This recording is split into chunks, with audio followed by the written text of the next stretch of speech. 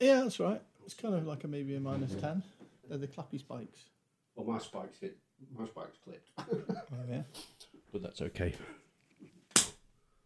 Ow, that hurts my wrist. Oh, my spikes are really little. Degain a tiny bit. Well, they should be. Oh, Is that my mic, isn't it? Oh, Is yeah. that the intro music? Just a clap.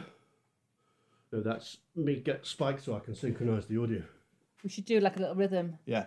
Yes, in post.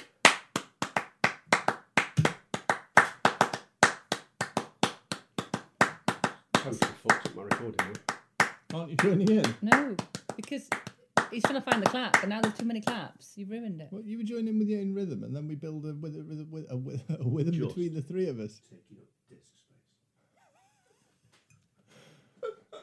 How rude. Ace. Oh, wait, I should probably be here. Yeah, don't move your chair. No, creaky chairs, isn't it? Creaky chairs get picked up. Yeah, that was it. Check your creaks, swap it. I know, well, that's why I'm not sitting on that one. It's a But wonderful how chair, creaky but is it's not... this one? Because this one that I'm on's pretty good. So if you want to swap it for a different one, it can make a difference. That's better. Oh, no, it's similar. Is it the floor? What? How come this chair that I'm on? Movie.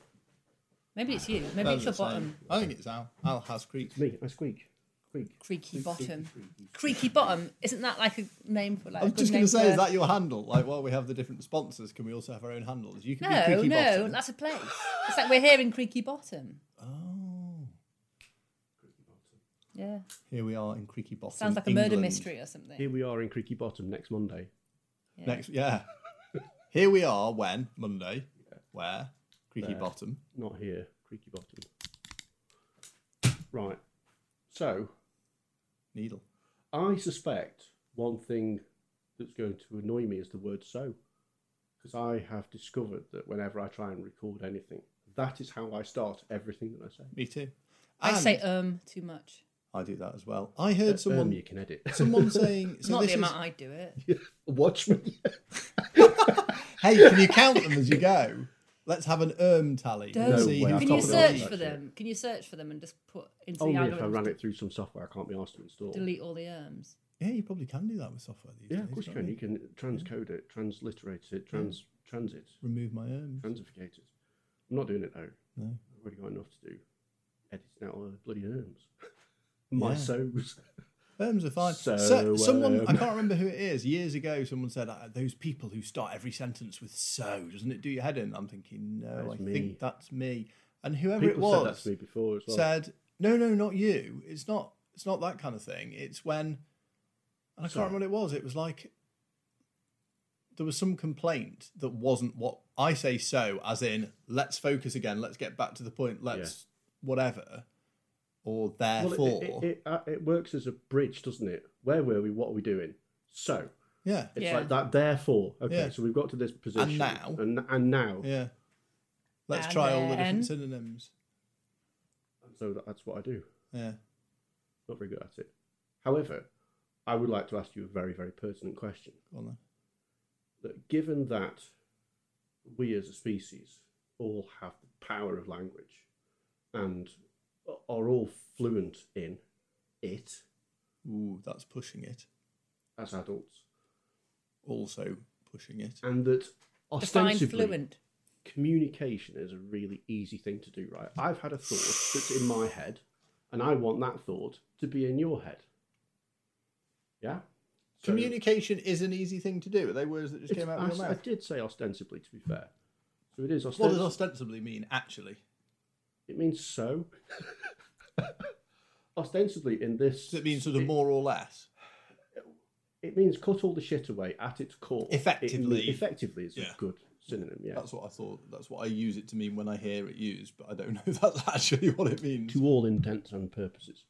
So it should be an easy thing to do to communicate. You have a thought, you articulate said thought in words, which is how you transmit them over the air through the medium of sound to another person who then absorbs that and has the same thoughts, or we can do it through written media, whatever. Why is it then that universally as a species we're all so rubbish at it? I'll tell you why. Because we're not fluent? Go on, please It's do. not because we're not fluent. It's because you did the classic thing. There's a proper name for it. I forget what it is, but you started with an assumption that's just completely wrong, which was that communication should be easy. But shouldn't it? No. It Why? Okay, bothers me that it isn't. I agree, but ask it the other way. Should communication be easy? Why? I would like it to be easy. Yeah. Well, okay, Oh, I'll tell you why it should be easy, because all you're doing is having a thought and transmitting those thoughts to another person's brain.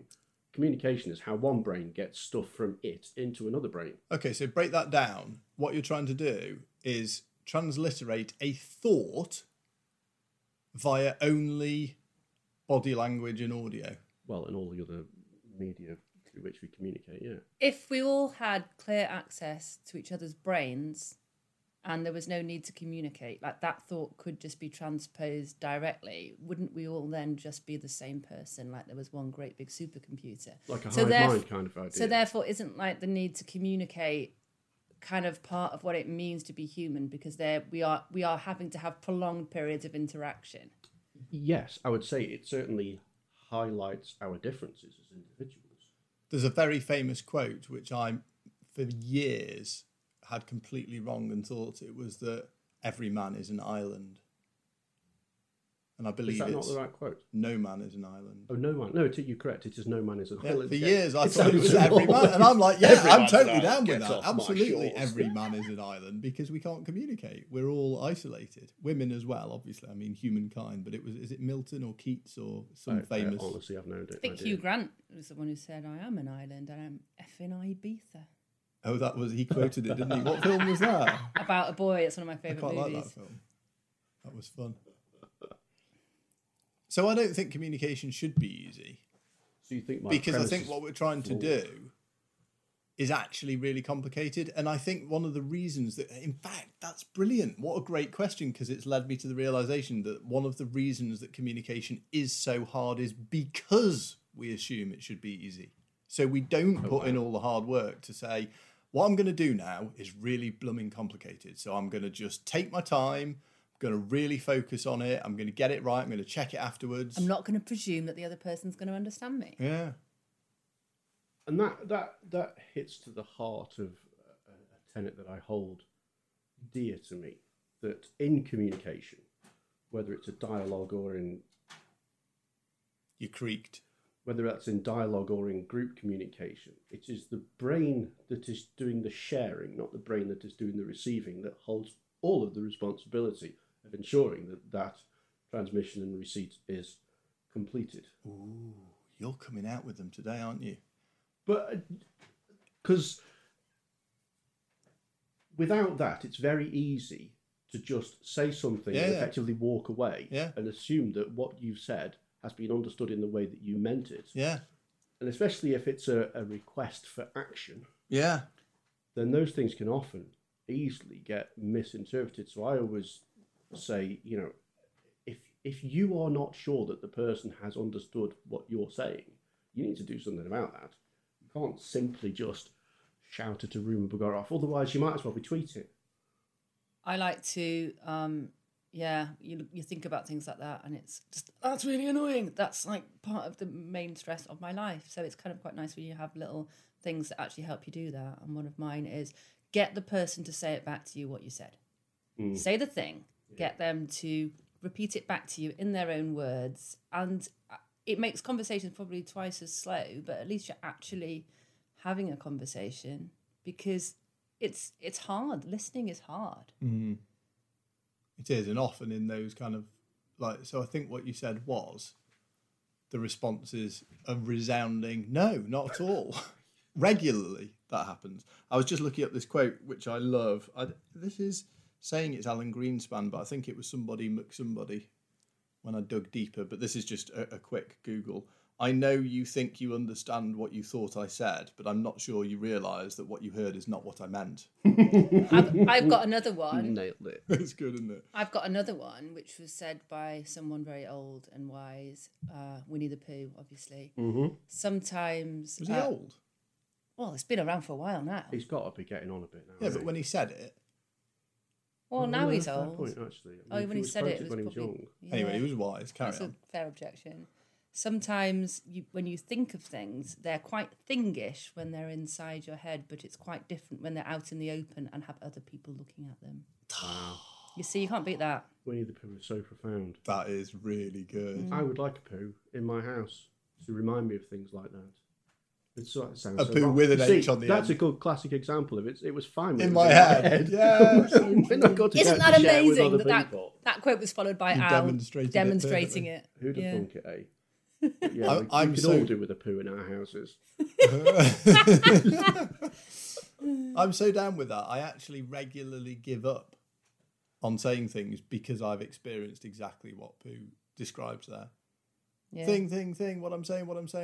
Wait, this isn't even sounding right to me and I'm the one who's trying to say it. No, I give up. Mm-hmm.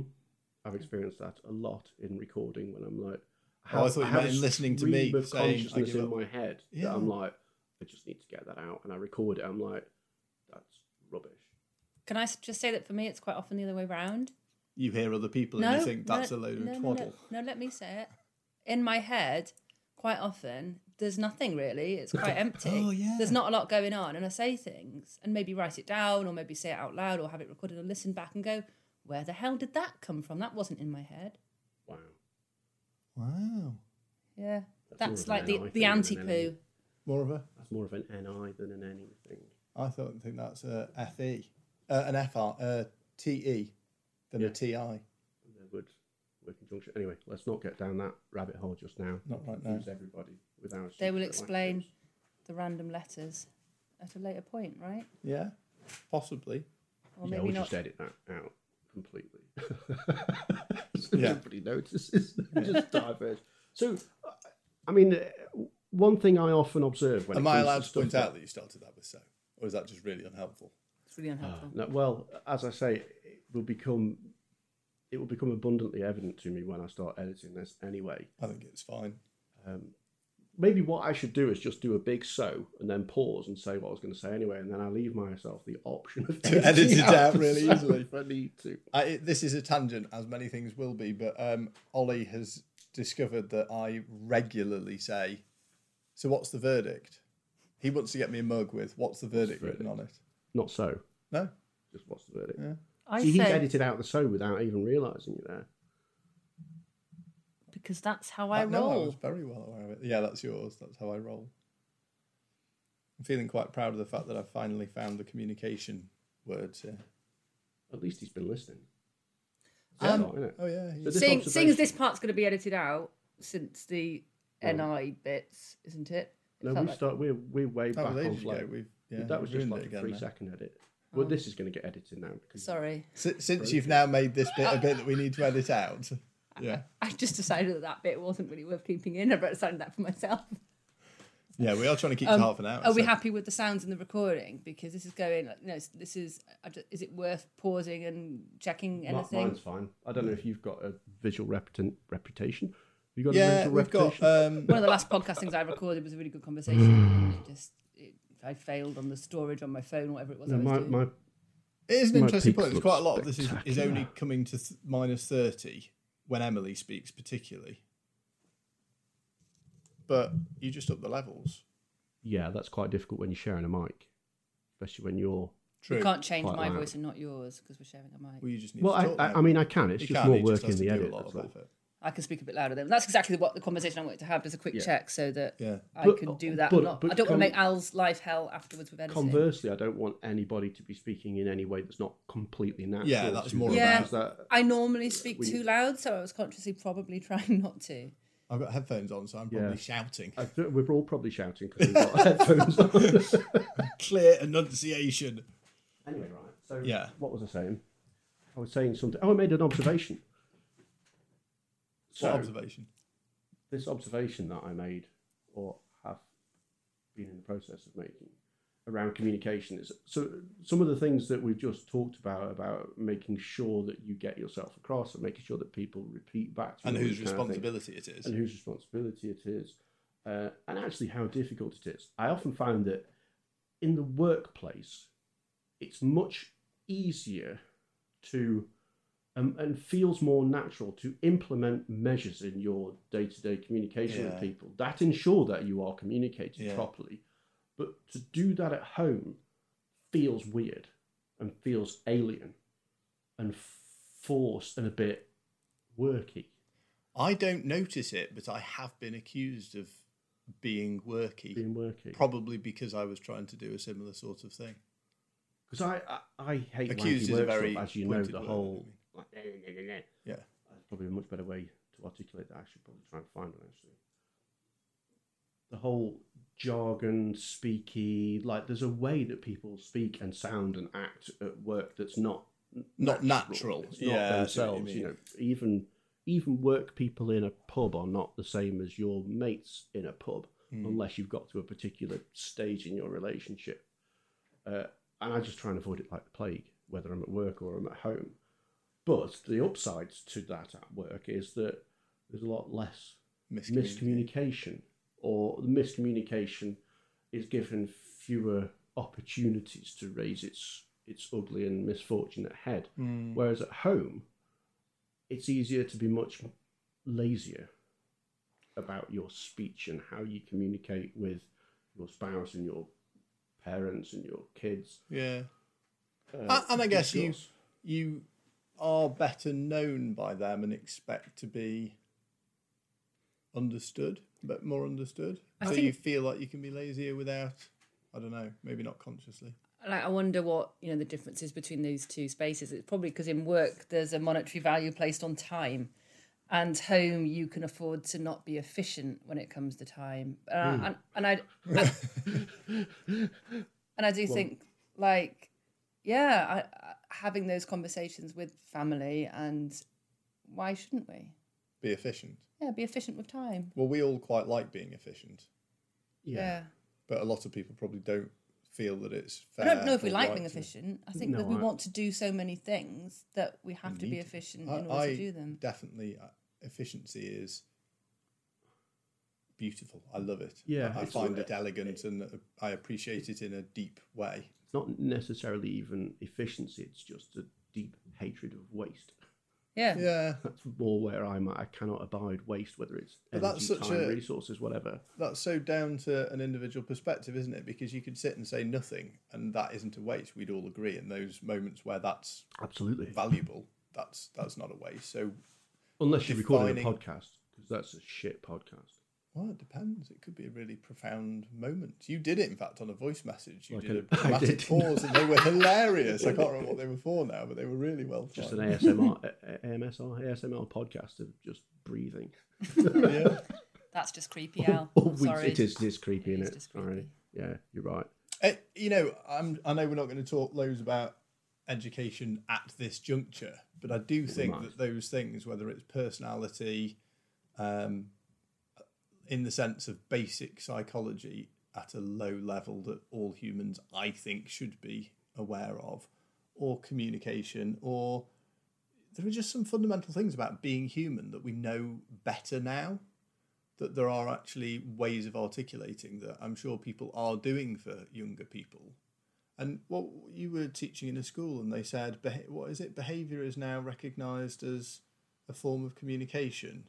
So, rather than just saying bad behaviour, punish it. It's more saying, what are they trying to communicate with that behaviour? And rather than stopping at the point of the behaviour and not going any further, using actually the teachers were told to be curious about the behaviour and what the behaviour was trying to communicate. Yeah. So I think there's a lot more, that is wisdom that actually could really make a difference. You were saying yourself, like these kids, if that's the basis that they're starting their educational life, in that environment and learning from that position, they could be a whole different spectrum of humans, actually. Now, maybe that's being a bit rose-tinted. I'm not pointing that at you. There's so much knowledge that we now have as a species about how to human better. Yes, exactly. And how to society better. Yeah. And yet that knowledge is in the hands of a scant few. Yeah. And understood often, by fewer. Exactly. It's often not been translated into a consumable format. You can find it if you know where to look, or if you're really, really obsessed with finding out information in those fields, but it's not actually readily available. No, it's not at all. Hence the kind of conversations we have about, you could have an app for that. Well, if you wrote an app for that, how would that work? Just, there must be ways of modelling some of this stuff in a simpler format that's more accessible to more people. And I think communication is a classic contender for that. Why don't we teach communication at schools? It is actually the fabric of everything we do as humans. So why isn't there I mean, there's so many of these kind of things about understanding people and personalities, and not just communication, but communication styles, all of these things that a few experts know. And, let them try and communicate. I mean, they probably write papers on it. Some people I'm sure they do. People are writing books on it, but how many people will pick up those books? Yeah. Maybe if there was a book called How to Human, maybe. people would stop with the excuse of, well, it's not like we come with a manual. You're going to edit that out. Surely we could write a manual. So that nobody steals your idea. idea. We can write a manual. Must be one. I think we're going to find it and get them to sponsor us. Or we'll just write it and we'll be sponsored by... Just go buy my book, please. It's really good. Can we just edit that bit out and say we are sponsored by How to Human? Because that's a really good one.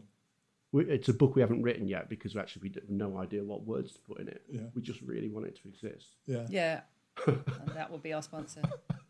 That's brilliant. We're sponsored by the Future Concept Yeah. of How to Human. Your guide to human. Better communications. Better. That's a thread we can definitely. So if you were going to put together a guide to help people, especially would that be in schools, learning different communication skills, what would you call that? What subject would that be? Maths, English, biology and... Communication. Communication. I think it is, because you look at communication Can we as a call whole. it humanities? Boom. Yeah, that's a good idea. Well, it's better than fucking geography, isn't it? They do have that social Quite skills specialised. kind of, what's it called? A PSHE. Yeah, that's it. Is it that? It might be PHSE. It might be HSPC. Isn't that Well, they have teaching sex education and... No, it's the physical, sexual and health education or Yeah, something like that. that would come into it. It would come into that section. That sounds like a terrible way to pigeonhole it into the hands of people not capable of communicating it. Unless they've been trained and they've read the manual. Yeah, they'd have to read the manual. But again, I mean, isn't like that a huge problem? Let's say that this could all be condensed into the manual of How to Human. You've then got to disseminate that information. But that was one of the things that was nice about the academy's kind of, I don't know whether they call it teacher training, staff handbook, whatever it was, is that they are doing that, some of these establishments. And it's like you said, there will be people that hours and hours and hours of stuff on TED and TEDx where you will find this content. It's not that it's not out there. But you have to look for it. You have to look for it. Served. And what do you look for as well? Because there are... How to Human. Yeah. Yeah, How to Human would be a good way into it. One of the things that I think is interesting with communication is just the question of what's it for? I want to go back to what is communication. Yeah, same sort of concept. Like why? Because there are lots of ways in which communication is used. So going back to the original, it was merely a proposition of mine that's there to be challenged, that communication is how we as brains get stuff from inside us into somebody else's brain. I mean, is that an agreeable definition at the most fundamental level? No. Okay, then go. Well, because the brain is a biochemical organ, and I think communication is about the whole human. Okay. So what you're getting at, I agree meant, with. But I the think brain it's as in the ego, the me. Yeah, and more, it's the whole human. Thinking about people at the moment where humans have been separated from other humans, what happens when, has communication been diminished because of pandemic, or has it just gone digital? Well, and that's kind of why I say about the brain, because I think there's learning, there's communicating to learn. I want to learn something. I want to teach you something. So we had a fascinating guy who wanted to teach us all manner of things the other day on an interesting Zoom call. Like proving hell existed. It got really exciting. So some people want to teach, some people want to learn, some people want to do a bit of both. Yeah, those brains have something inside them. Exactly. So that's the brain-to-brain conveyance of information. But hugging, that's a communication. Yes, from one brain to another. But my brain is trapped in my body. I mean, we're going to end up, and we are already in the depths of semantics here. Yeah, I And just we're think probably brain saying the is a same thing in physical different organ. words, Consciousness is an easier. Would you rather say human? Case in point, right? I mean, we've trying been to together for communicate 40 years or whatever it is now. Yeah. I can still say something that I think is at the core, and you go, no, it's not, because, and everything you said is true, and everything I've said is true. Yeah. And if we can't do it, then we might as well just fucking give up. Like, what is the point? Well, because I do understand what you're saying. I just think, particularly if this is being communicated to other people, those nuances are really important. And I Yes, think, agreed. Yeah. we all agree on that. So I agree with the fundamental principle of what you're trying to convey, but I think that brain for some people is too biological a term to convey what you're actually saying. Yes. Yeah.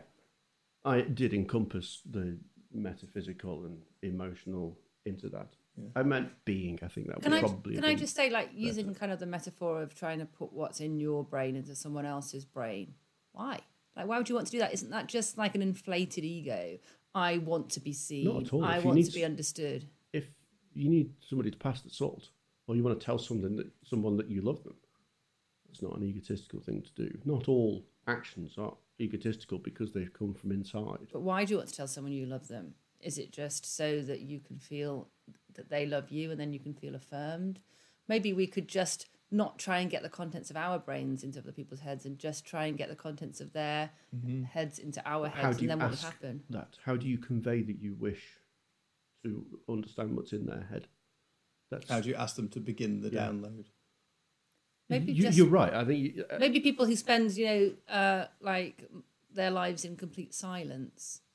Is that what they're doing? Why do they do it? Why do monks have places where they don't talk, so they can just receive rather than trying to convey anything to those people around them? Does that change anything? Are they still communicating? Yeah. Yes, they are in their own way. I think they're slightly mad. What's mad? Those people. Taking a vow of silence.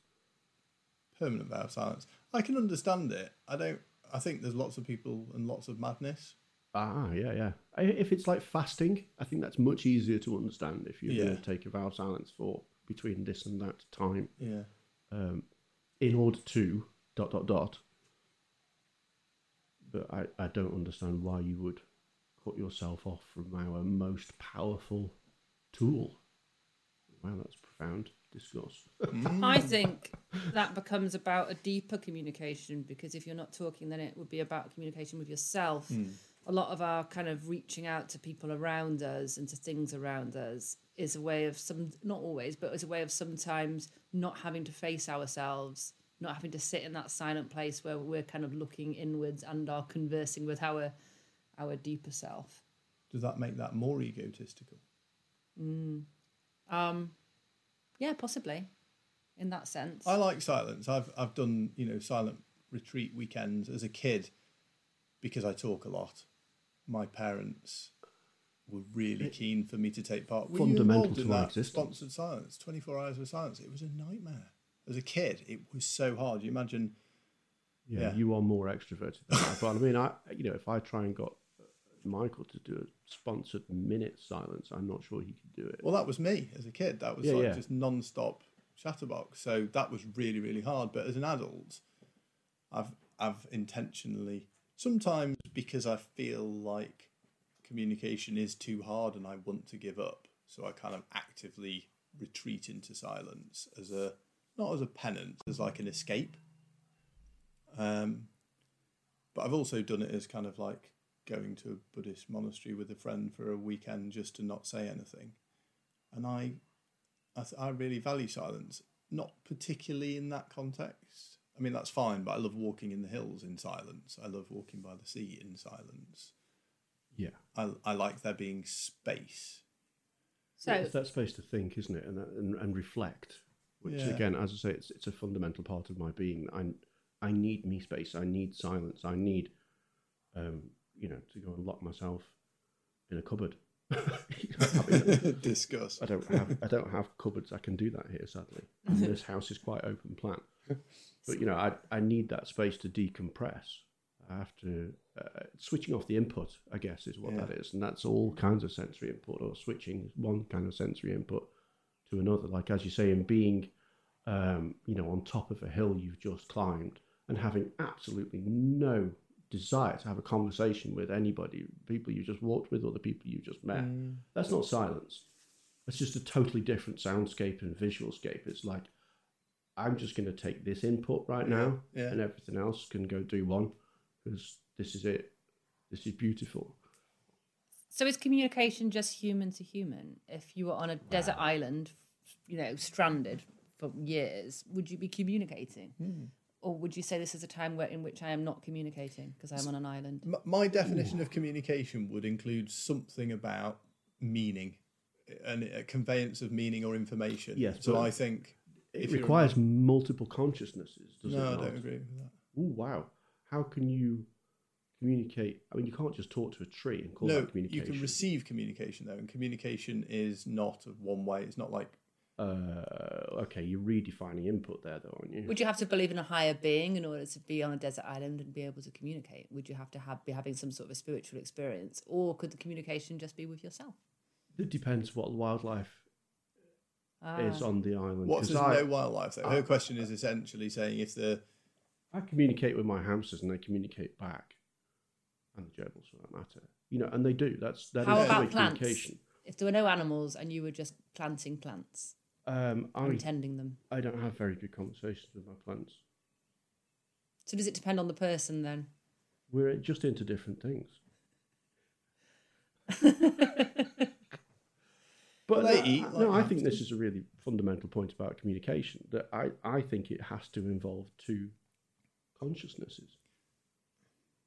My problem with getting into that really is I've not really in my life experienced there not being two consciousnesses because of my relationship with whatever you want to call God. So one of my most profound experiences around communication was just on my own walking up a hill at university in Aberystwyth. And I can't remember what I saw, but I saw something and thought, that's like I've received some meaning there.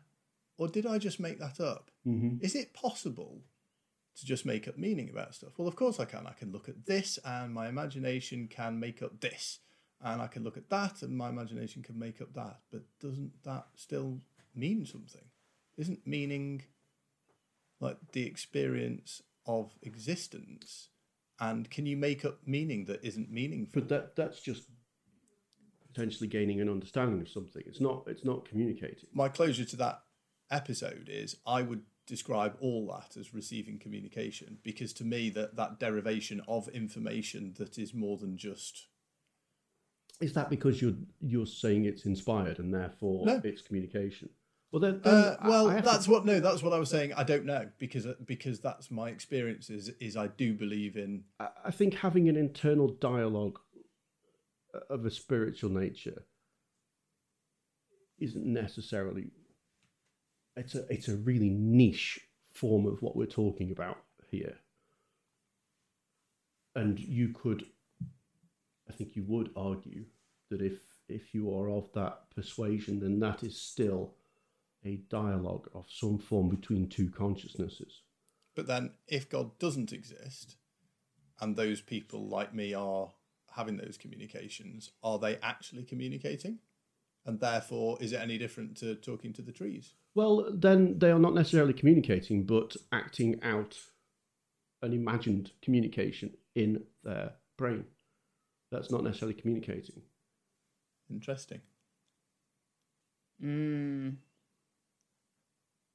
I would say that I'm still going back to it's if more than one consciousness is not involved, then it's not communication. It's imagination. So let's suppose you've just talking discovered the concept of gravity by watching the world around you with no living creatures that eat and breathe and move.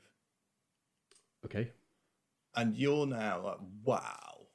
I think I've got this concept. I get it. I've observed things and I am now wiser.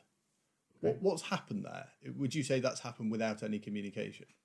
You've just understood something. That's thinking. Okay, so understanding and thinking is in isolation from communication. So absolutely. There was a thought. Completely different concepts. There was a thought that wasn't in your head and then it's arrived in your head, Yeah. where has it come from? Has Well, that thought that's not a come? really, really profound question. Yeah. And I, Is it not being? Is that thought not being communicating to you oh, if it come has on. arrived Yeah, in your head from you could nowhere? you could say that, yeah. Of course, you could say that. But I think a lot of people would give you a bit of a strange side eye if you were. Well, they do. They do all the time. Yeah. Is that Because why? I don't think that's conventional.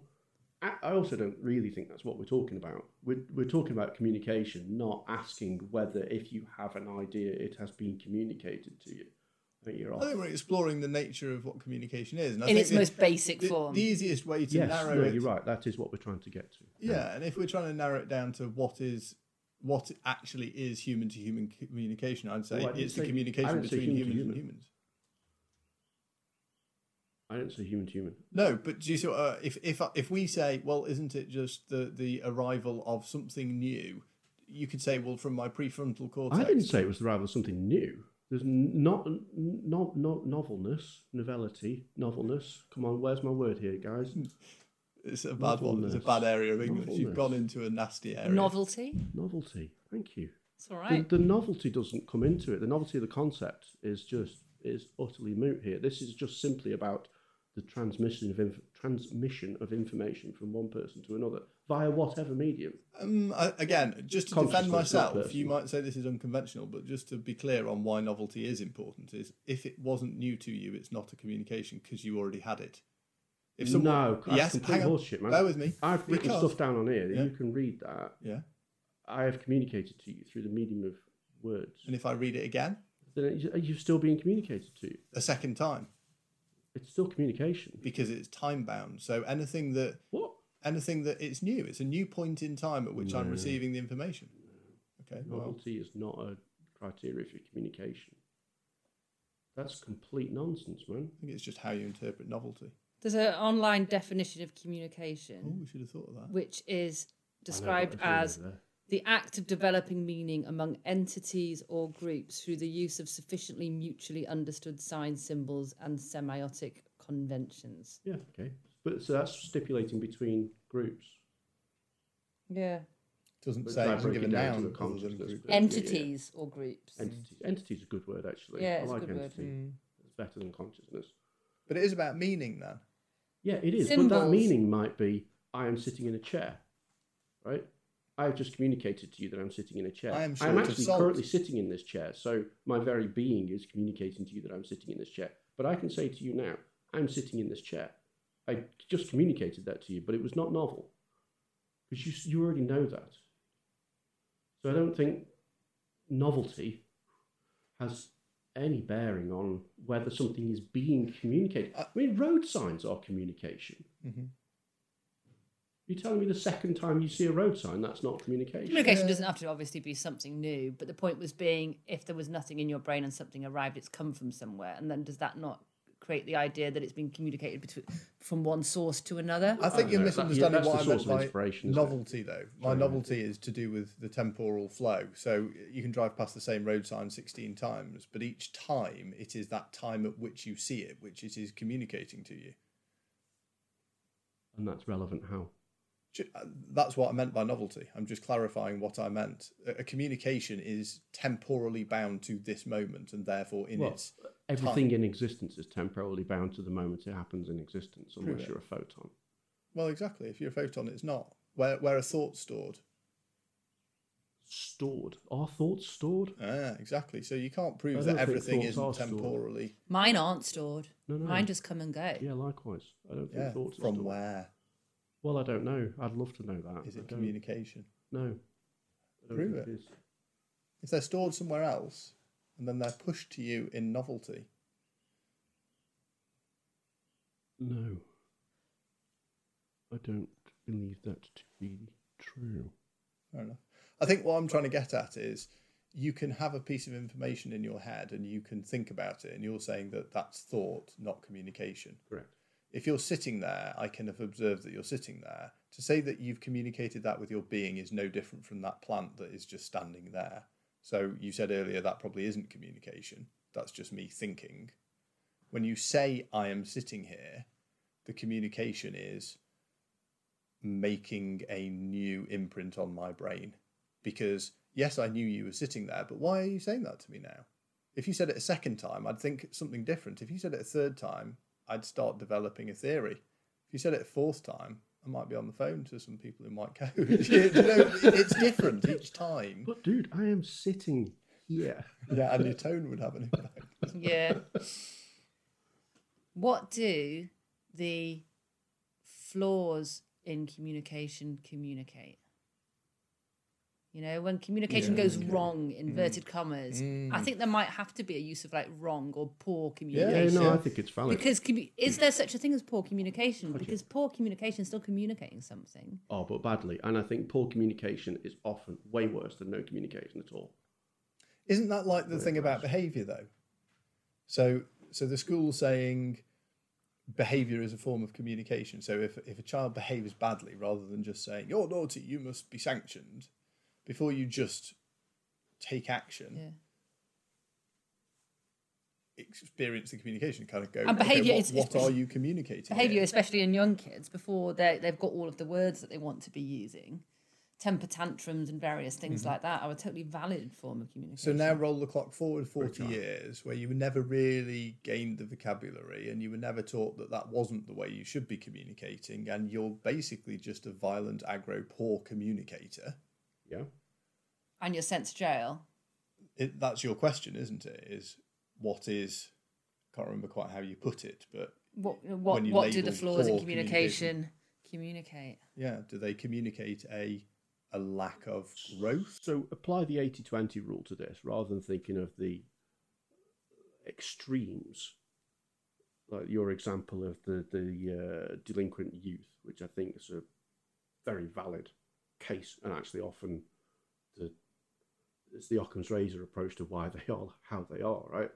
However, I think in the majority of conversation, the failures in communication, or should I say in the majority of communication, comes down to simple laziness. We can't be asked. This is like going back to what I was saying about it's much easier to be in that mindset when you're at work and you're in a professional environment, or you're in a meeting or a workshop or whatever, rather than at home, where we switch into this, look, I have to do that shit at work all the time. I'm at home now. Just understand me, damn it. And I think a lot of miscommunication comes down to laziness. And I'm pointing the finger at myself as much, if not more, than everybody else there, that I just can't be arsed. And I don't think any of us can be, like, all the time. It's really hard to sustain arsedness. I think we do just want to be understood, and would really like to imagine that could just happen organically and easily without the effort. And I think the moments when I'm just like, but I said it once already, and you've got to go and explain it again, like, it's frustrating. But I really like what you said before, Matt, which was, you know, isn't the point of, isn't that the issue, that we think it's easy, we think it's gonna, you know, we think it should be a certain way, and accepting that it's always going to be work makes it less work. I tend to get frustrated in life when I think things are going to turn out easy and then they don't. When I expect things to be a struggle and they are a struggle, I'll just get on with it. But you probably have the flip side of that. It's like, okay, I've got to print a sheet of paper. I'm going to put the kettle on. I'm psyching myself up. The printer never works. When it works, it's out of ink. It's just... This is my nemesis. In fact, I'll do it tomorrow because I don't need to do it today. Okay, I really have to do it now.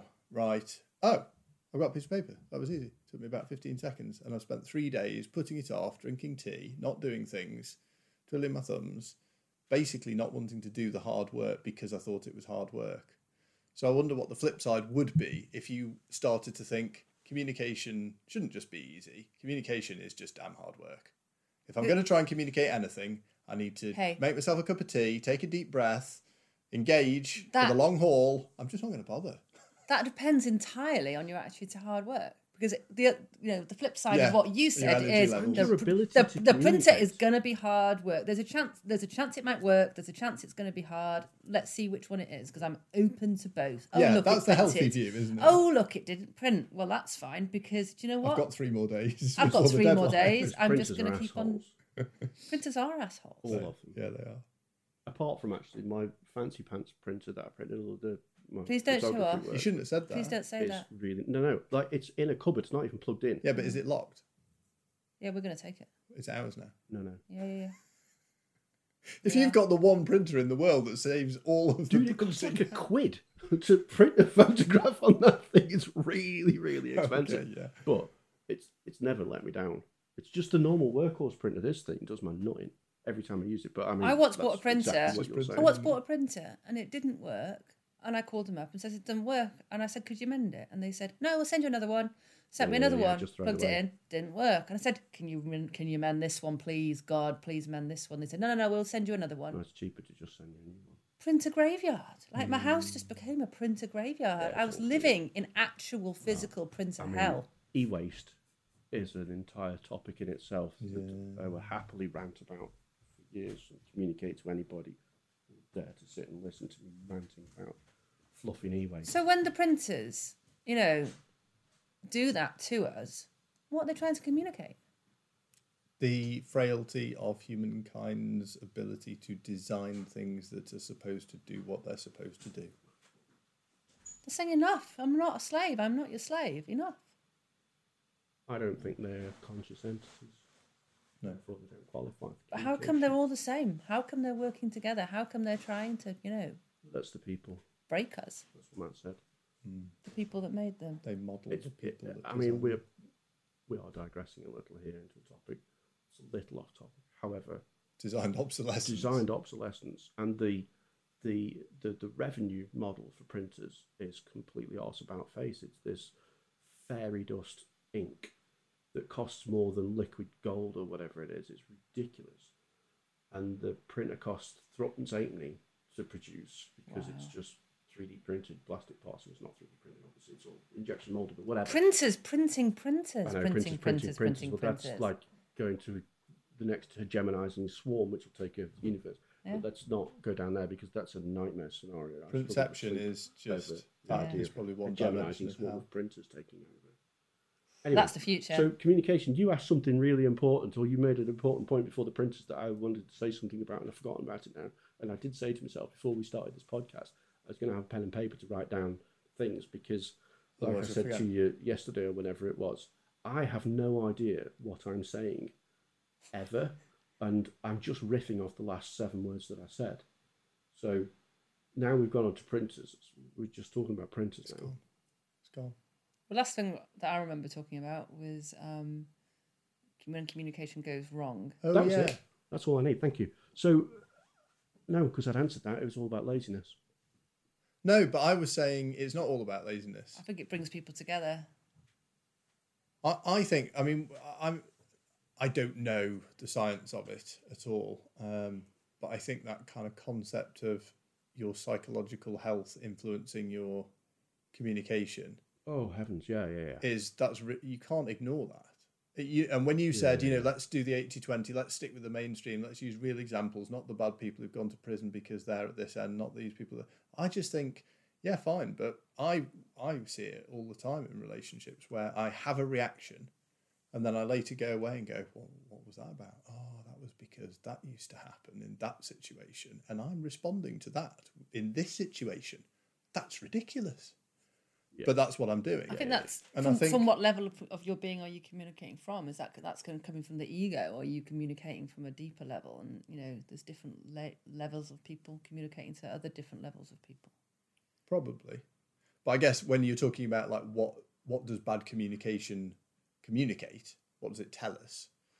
I think a lot of the time it tells us that we haven't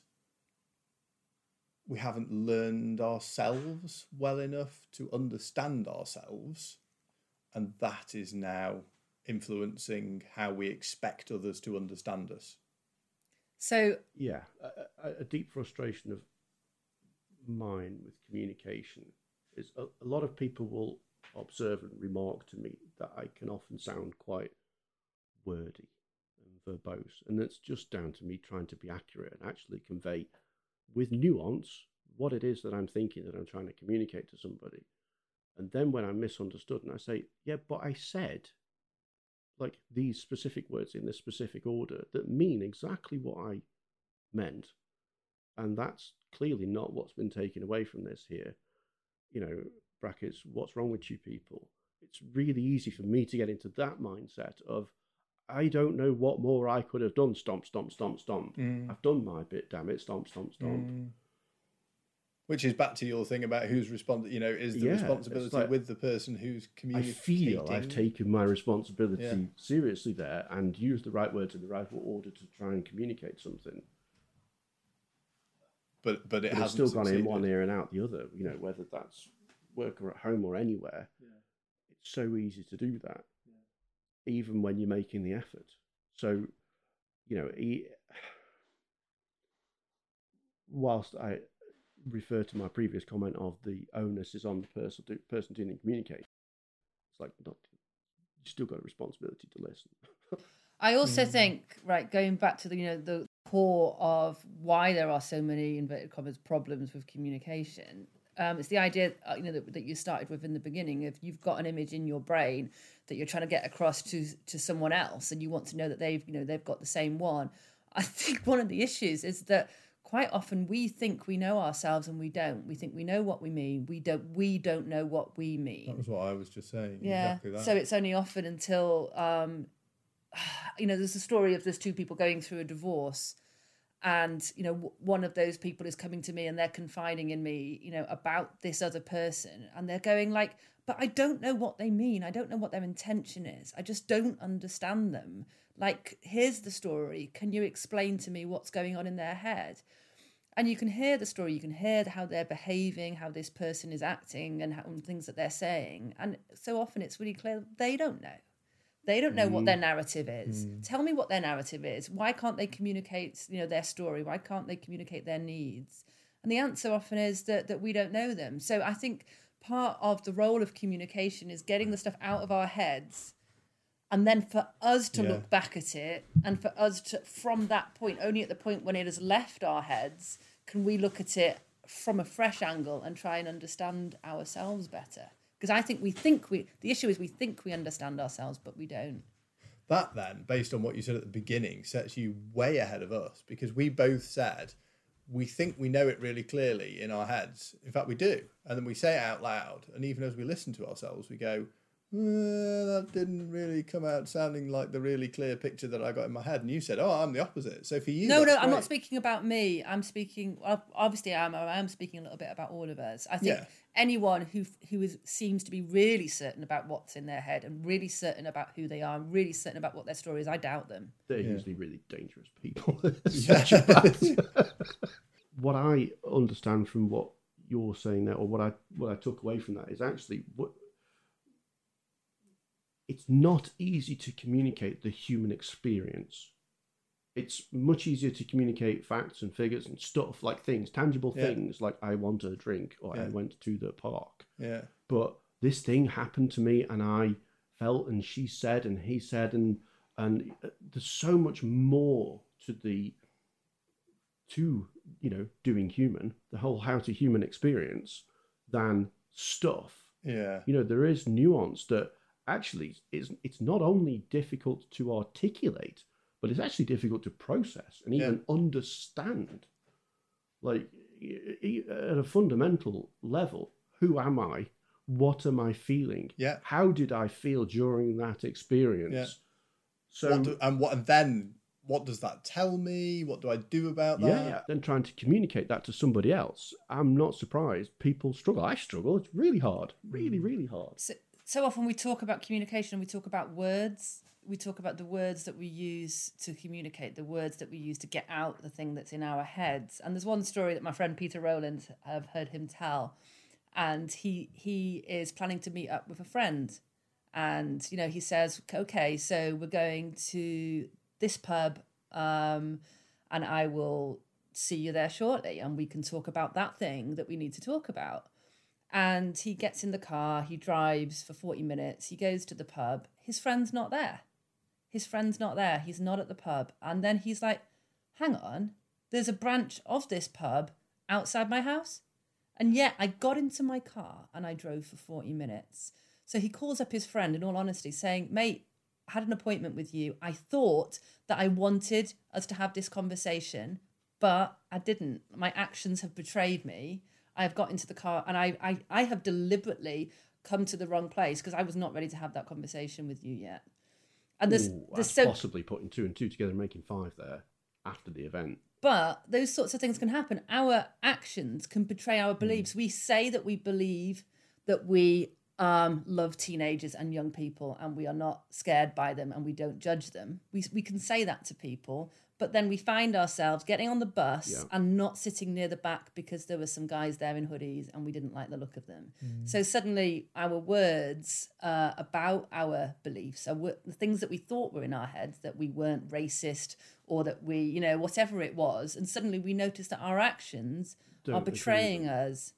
And so I think there are quite a few ways for us to kind of examine our communication and examine ourselves and try to kind of learn the different ways, maybe not just words. Or actually, even in words, sometimes you can say words by accident. There's a word for that, isn't there? When you, it's not a spoonerism, like it's a something. Malapropism or whatever. Yeah, Is that when you drop things in and you're like, slip. Freudian slip, Yeah, that's it. Yeah. And you can say something rude by accident and you're like, oh, I didn't mean to say that. But like, did I? My mother, once when my ex-husband was speaking in Spanish, my mother said, oh, he sounds like Hitler. And then, I didn't mean to say that. You know, it's suddenly the things that kind of pop out of your... I do think it's really dangerous trying to seek meaning in past events in hindsight like that, because you can so easily just be unbelievably wrong and cause tremendous amount of hurt to yourself and to other people. I mean, you obviously, in doing stuff like that. Like, why did I do that? Well, I think once you've asked that question, because there is no obvious answer, you could say anything and you could make yourself feel like a complete monster. Like that guy who said, my thoughts have betrayed me, I've gone to the wrong pub. I mean, shit happens. You went to the wrong pub. The question is, how many times are you, for example, another story that I've heard him say is that, oh, we're going to see my mother-in-law, can't find my car keys. Actually, a few months have gone by. The only time I ever lose my car keys is when I'm going to see my mother-in-law. Sure, if you look at the patterns over time... So when there's a pattern over time, that isn't just superstition. That is kind of maybe... But isn't that how superstitions grow? Yeah. Possibly. You're making some good points. Isn't that how a lot of religious practice grows? Choose my words carefully there, on brand, on topic. You know, when somebody did a certain thing and they got a good crop that year, and they do it again next year, and they end up sacrificing because the climate's babies in a particular cycle, they're going to get 5 years of good crops, or whatever it is. That then becomes rote, doesn't it? It becomes a tenet. Yeah.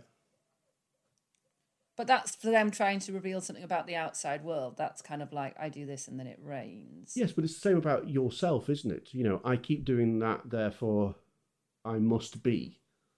So, or you just forget. I think, like Matt said, if you're seeing patterns over time, that's completely different. I mean, that's how machine learning algorithms work. But look what they do.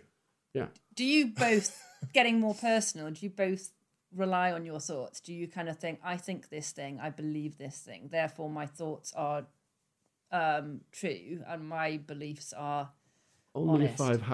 if I believe that belief is grounded in something that I also know. You asked 2 questions there. Yeah. I know. You said, do you rely on your thoughts? And my answer is yes.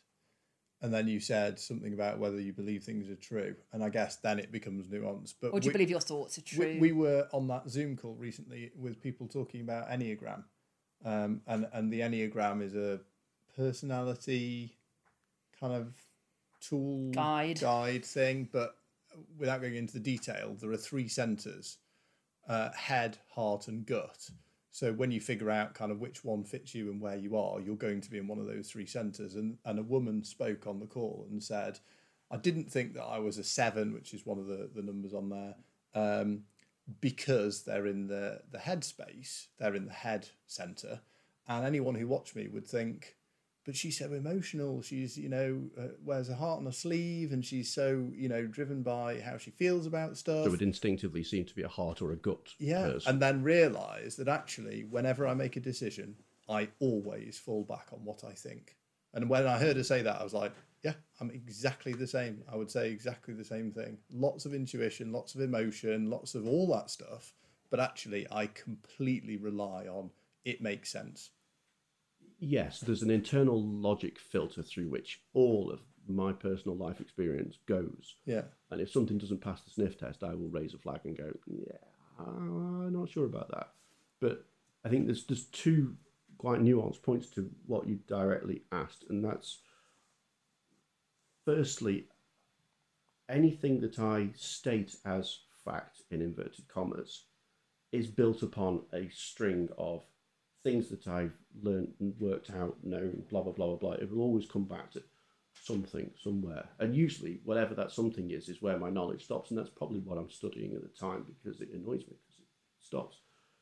But the other side of it is, little in this life gives me as much pleasure as being proved wrong. I newsflash, all those people who know me, I love it. I love it because that has a potential to turn something I believe upside down. Because you're trying to learn. You're trying to kind of grow. I don't give two hoots whether a thing is pink or grey. I just want to know the truth of it. Yeah. That's it. And I am that kid that always asked why, yeah, but why, yeah, but why, yeah, but why. You make an interesting point there about wanting to know the truth of it, because just before you started that little segment, I was thinking there's a big deal, isn't there, in this, which is the word truth. You said, do you rely on your thoughts and determine that they're true? Do you trust them? Yeah, and I think trust and truth are they're perceived very differently, but actually I think they're two sides of the same thing. Well, not two sides of a two-sided thing, but truth isn't black and white. It's not. I mean, I know mathematically there are some things that are right or wrong, but truth is like, this appears to be more reliable than that at the moment, so I'm going to go with that. What, you're going to make a big life decision based on that? Well, the housing market seems to be going up. What, that's a fact? No, I don't know it's a fact. But that's honest science, though, isn't it? It might be. It might be even less considered than that. But my point is that you trust things to the degree to which, well, okay, you might be wise to trust things to the degree to which there's always they a prove gamble. True. There's always a gamble. But there's very little that's absolutely certain. And like you say, people can take the most certain things and turn them upside down. And you kind of go, ooh, wow, okay, that's kind of exciting. I'm not sure it's always desirable. Depends probably what kind of thing it is that they're turning upside down. But I think the notion that we choose things because they're proven true to us is potentially quite unhelpful. I think quite a lot of people think in that way, and I think it's not real. I think it's a degree. And if people could say, rather than this is a fact and I know it and it's true, they could say, this is one of the things that I'm most confident in, and we just started changing the way that we spoke about those things, it might actually help. Yeah, I mean, I do try to always caveat things with, well, I'm not really sure, but or whatever it is. But interestingly enough, again, to the same point that you were making there, is I never take anybody at face value. So if somebody tells me something, it will go through that filter. Whatever it is that I'm being told will always go through that filter. And I will 100% trust that filter over what that other person is saying.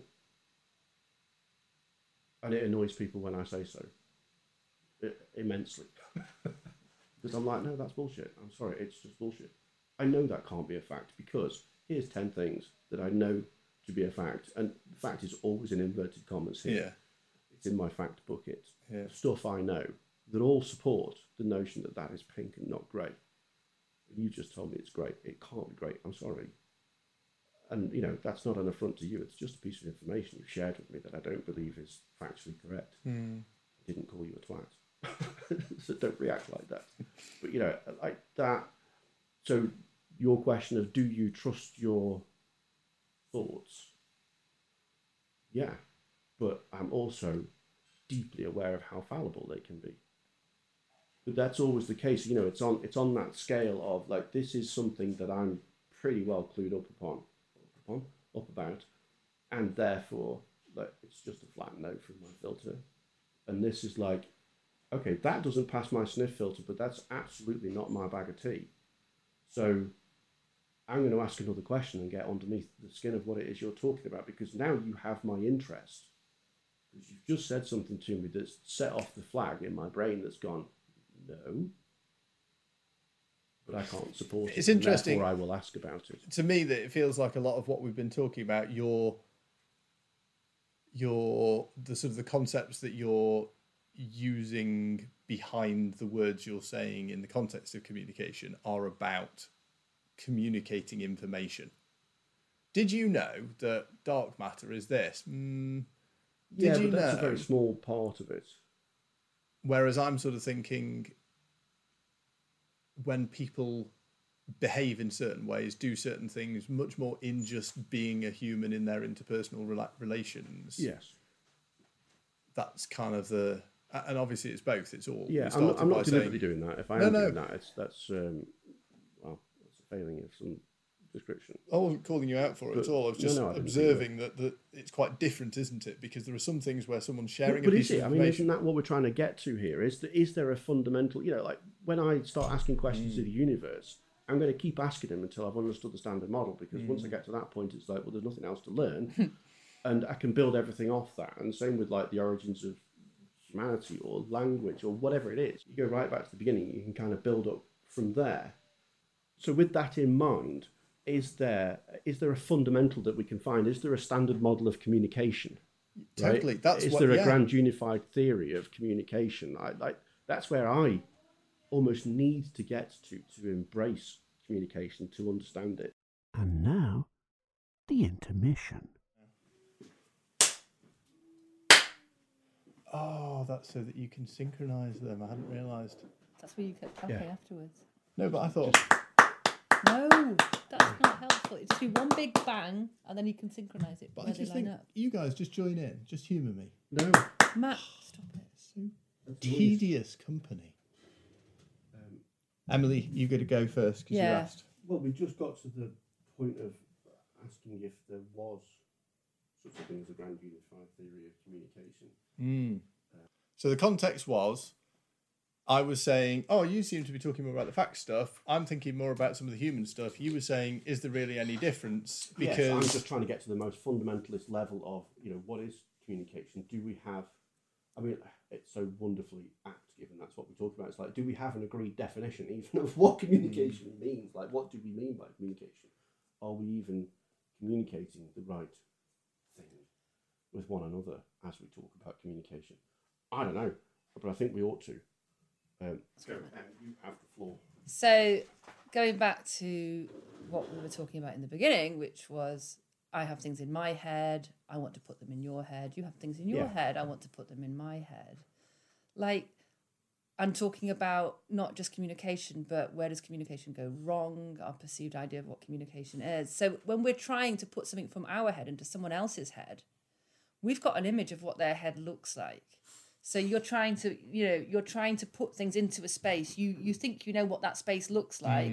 But what if you've got that wrong? And I think that's where a lot of personality types and things like that come into. And we just took a brief toilet break, and I used Al's beautiful downstairs toilet, and there's a little sign on the wall that says, "I'm not crazy. It's just that my reality is different to your reality."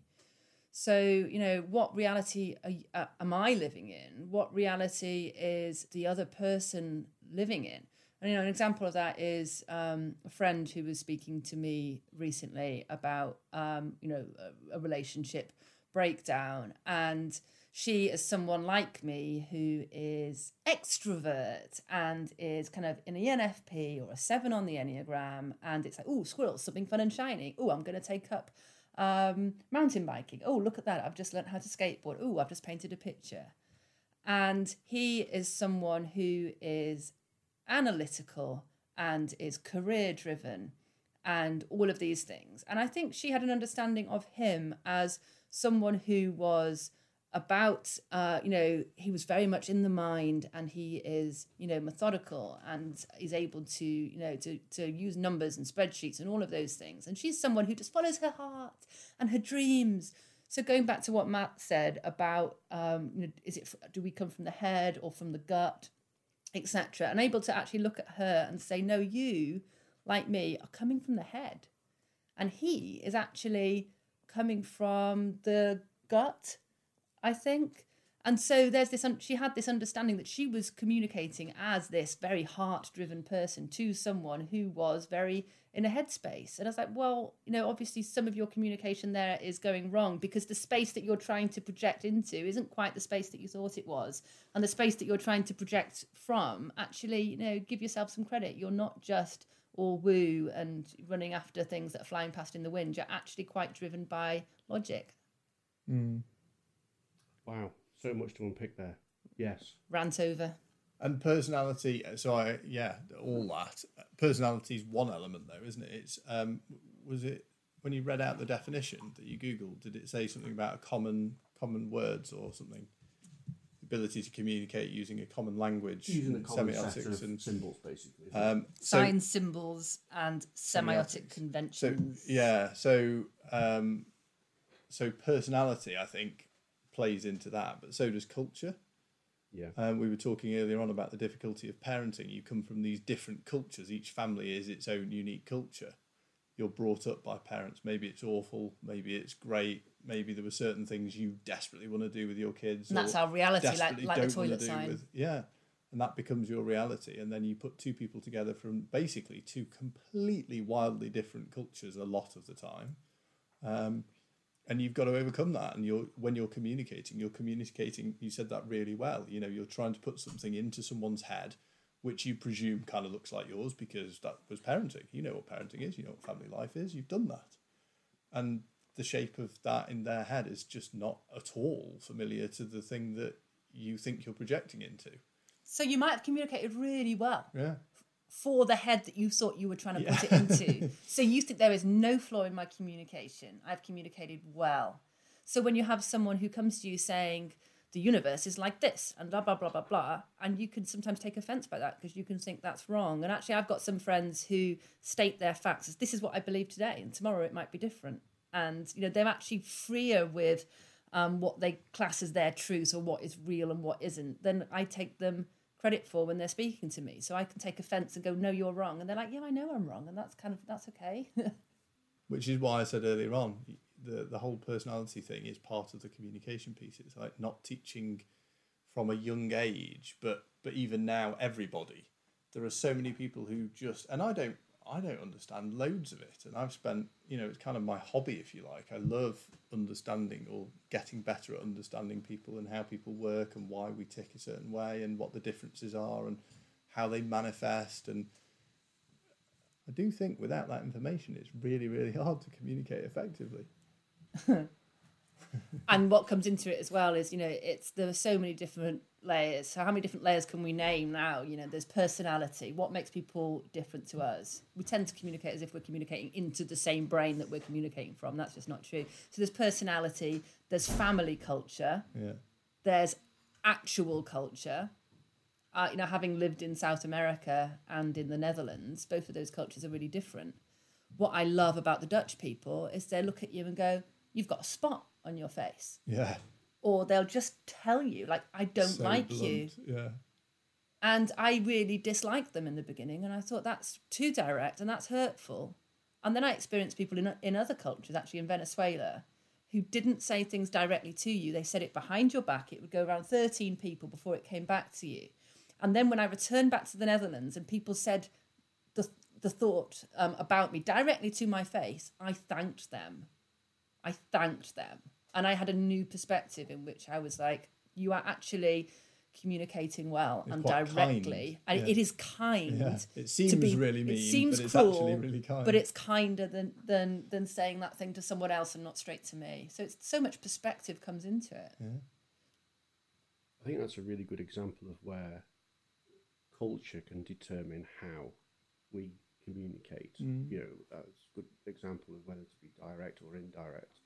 I don't think anybody would knowingly argue that whispering behind people's backs is an effective way of communicating. They would, because they'd say that it's rude to say it to someone's face. I'm being kind by not saying it directly. It's rude to talk about people behind their backs. Anyway, I mean that's not really the topic. But that's your cultural background. Yeah. Okay. Yeah.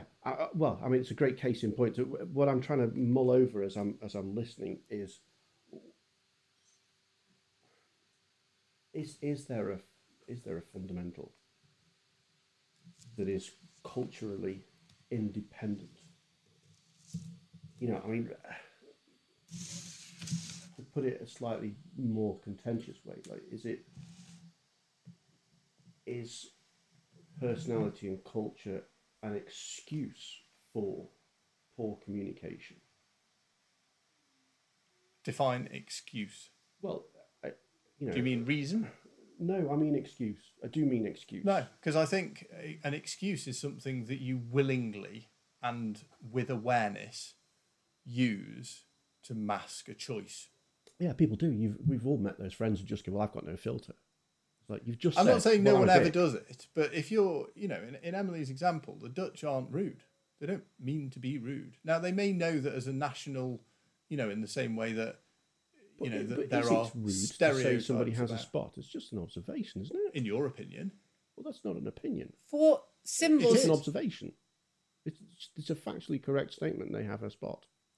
for symbols to be used as a tool in communication, you have to agree on what the symbol means. A symbol is a way of sharing meaning, sharing a known meaning with other people. So, for example, in Argentina, you greet people with a kiss. It is a sign of respect. It's a sign of love, of kindness. It's a sign of welcome. It's a form of communication. So when I was in Argentina, a large group of Korean people came into our space, and I was in charge of welcoming them. I went to greet them with a kiss. They were so wildly offended that they left and didn't come back again. You see, because you have to have, you have to be agreed on what the symbol means. Yeah. And if there is disagreement, I think the only way really to make that communication work is to learn and to have a conversation. It is to learn the fact, okay, this symbol means something different to them. Surely that goes both ways. I mean, if you've come from Korea and gone all the way to South America, of course it goes both ways. Getting your arse in a twist because somebody embraced you in a different way than what you're normal to, it's like, that's on you, kiddo, isn't it? I mean, that's like, have a sense of perspective. You're the one who's, if you like, in foreign grounds here. So basically, I learned that they hadn't learnt that yet, and therefore I had some grace towards them.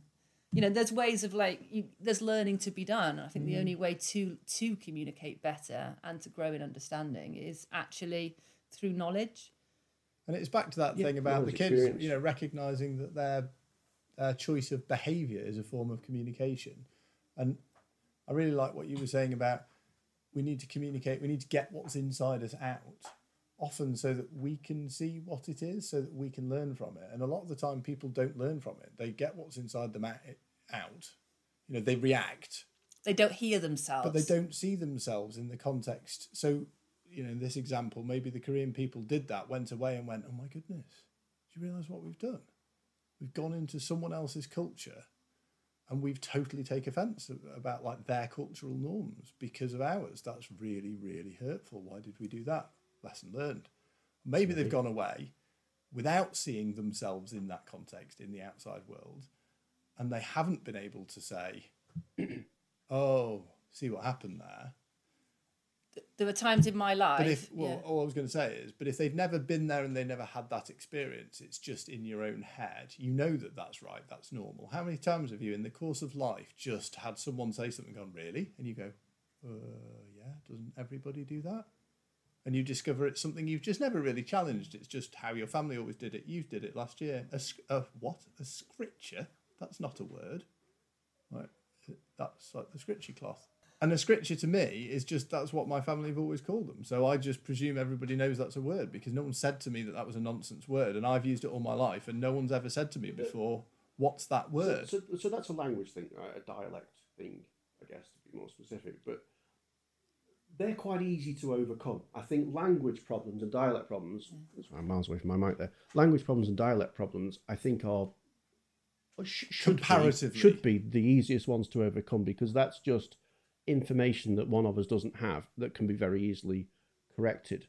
I'm really interested to explore this idea, whether it's in the kind of Enneagram mold or not, but that trying to unpick this idea of you've got something in your head that you think you have formed an effective communication of because you're assuming that the space into which you're placing it is a certain shape, which is what you were talking about in terms of, and I don't necessarily care to give them labels like head and heart and stuff like that, but just the fundamental idea that a person saying 10 words in a row which have agreed upon meaning, because it's English in this example, can be understood differently by somebody because of their quote-unquote personality or where they come out on a chart and stuff. I find that really difficult to understand how it can be so if the words are agreed upon. I find that really hard. It's quite a loose concept, though, to say that words are agreed upon. I mean, well, they are. There's context as well. But words change. Language constantly changes. Yeah, all right. But again, it's not the 80-20 rule, is it? We're dealing with the extremes there. I think, earlier on you said ostensibly. Yeah. And I know what you mean, I think, but I checked because I don't actually know what that word means. I know what I take it to mean when it's used, generally. And if I looked it up in the dictionary, I'd probably go, oh, okay, so that's a bit more. Oh, yeah, okay, yeah. But that's fine. So you didn't understand a word or weren't 100% sure and thought this might be important in that sentence, so I'll ask. And I would say that's a grown-up way of dealing with life, the universe, and everything. But what I'm saying is a lot of people will use words without questioning the fact that it doesn't mean quite what someone else. The word is not the object. The word is a metaphor. It's a symbol. Yeah. Which is a symbol of the object or a story. And we've all got, metaphor's a whole new layer. But that's what a word is. It's not. Because a word is not the thing. Again, agreed upon language, metaphor, that's not what that means. It's an image. Again, metaphor doesn't have to be an image. A metaphor has a very specific meaning as to what a metaphor is. It's when you say something and the meaning is inferred to mean something different. So when you use a word in a way in which the meaning isn't what the word means, that's a metaphor. Matt's face. I think I lost the plot somewhere there. Anyway, I think what my point is, I don't want to distract on what metaphors mean, but it's a symbol is what it is. And that symbol has an agreed upon meaning. Whether it's colloquial, dialect, doesn't matter. We all agree upon the meanings of the words. And if we don't, that's dead easy to correct. Like, I'm not sure what, scripture or whatever it is. Yeah. I haven't heard that before. Yeah. Now, are we potentially uncovering something here? Is this a moment of light bulb? We can put something on the whiteboard and go, hey, we learned something that when people don't understand you, the wider you, rather than risk feeling or sounding foolish by asking, they don't ask, and therefore they never got the full meaning of what was being said anyway and took away something different. And perhaps a lot of miscommunication and misunderstanding can be down to, actually, I don't know what those words mean in that order. Mm. But rather than say rather than asking, actually, what do you mean by I've definitely experienced that. In that. Yeah, instance. I think there are cases of that. I think you were going to say something earlier on. Forgotten now. I've definitely that both in a business context where you have to work quite hard to maintain a culture where you should ask questions even if they feel stupid, because that's what we're about. We're about asking the stupid questions and making sure that we are clearly communicating. Otherwise, time and money is wasted. Yeah. And also, like you, being rather more verbose than I might like to be. I've heard people say, like good friends who are bold enough and honest enough to just come out with it, say, does anyone else have a clue what he just said? Because I don't know what he's on about. I need more of those people in my life.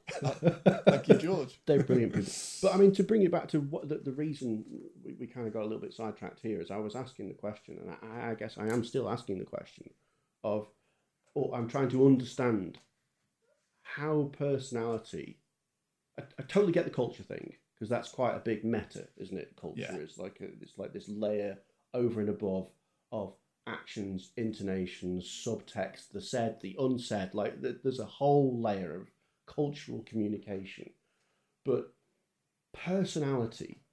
Two people raised in the same family with different personalities, so they would have a different Enneagram and a different MBTI, and their communication style would be a different colour. Whatever it is, whatever wanky meeting you've been to at work with whiteboards, they're different in all of these things. How does that then manifest itself in such a way that listening to words can have different meaning when those words are symbols? That's where we last digressed. That are agreed upon. Okay, so you are speaking. Were you going to answer that before I jump in? You were speaking from the point of view of an analyst who thinks, first and foremost, an analyst who's trying to understand. I am saying I am currently sat here in ignorance, and I just don't get it. Your communication style, if you like, I don't know if that's like in capitals, and therefore I don't know what I'm talking about, but the lowercase version of communication style is to hear words immediately. I think if, like me, you're thinking define your terms, citation needed, that your just experience of the world is, what do you mean by that? What is meant by that? What's the baseline for this? Am I understanding correctly? Because that's how you're wired. Yeah. So it's easy for you to say, well, how can people not understand? Because they can just ask if they don't know what it means. It's not about how can't they understand. No, that's just wrong words. But why don't they ask if they don't understand? Well, it's not even that. It's like how... If we've all got the same information and they do understand, how can they misunderstand? I think that's more what I'm asking. I think we always misunderstand. I don't think there's ever complete understanding. No, and I think that's the issue. I think if you're going to use words like, communicate effectively or understand the thing, which is the fact, and I think any term that ends up being just really kind of definite always just gets my hackles up slightly, because I think communication is always, I don't think communication is never without flaw. I think it's always with flaw, and that is because if I say the word water, like my memories around water, my response to water is going to be different to someone who's like nearly drowned once. You're going to say the word water, they're going to have a reaction to it, and even if those differences are really, really subtle ones, they're real differences. And so even with simple, very, very clear language, it's going to change from the transmission of the sentence into the reception of the sentence. It's gonna be a different product slightly. So communication is never going to be completely perfect. No, I would agree with that. I think you can come close in the right circumstances. But I think close enough as to be like it's a 1, not a 0. Like, I think you nailed it. If you're twins. No, not even twins. And again, it's easy in these kind of conversations where we're trying to understand things that are hard to understand, that you end up talking more about extremes than the norm. But I think the problem lies more in the norm than the extremes. I think the extremes can be more easily understood because they are extreme. And I think my own observation of, whatever it is, 20, 30 years in work and 40 odd years of life it's the day-to-day stuff that's so easily misunderstood and miscommunicated. Let's put that both sides of the fence. Whereas if you've got a dialect problem or a language problem, that's fine. I can get that, because that's missing information. That's a jigsaw piece you can get and put in, and you can see more of the picture. What I don't understand is how and why personality. I'm really interested in understanding why different people who have all of these other pieces in place, they've got the same dictionary, they've got the same parents maybe, and I don't know of examples where this might be the case, because it's certainly not the case of my sister. We communicate very easily. But how different personalities could take different meaning from the same words that have the same meaning. The only explanation I can come up with is the dreaded subtext. Oh yeah, well, what he really meant was, well.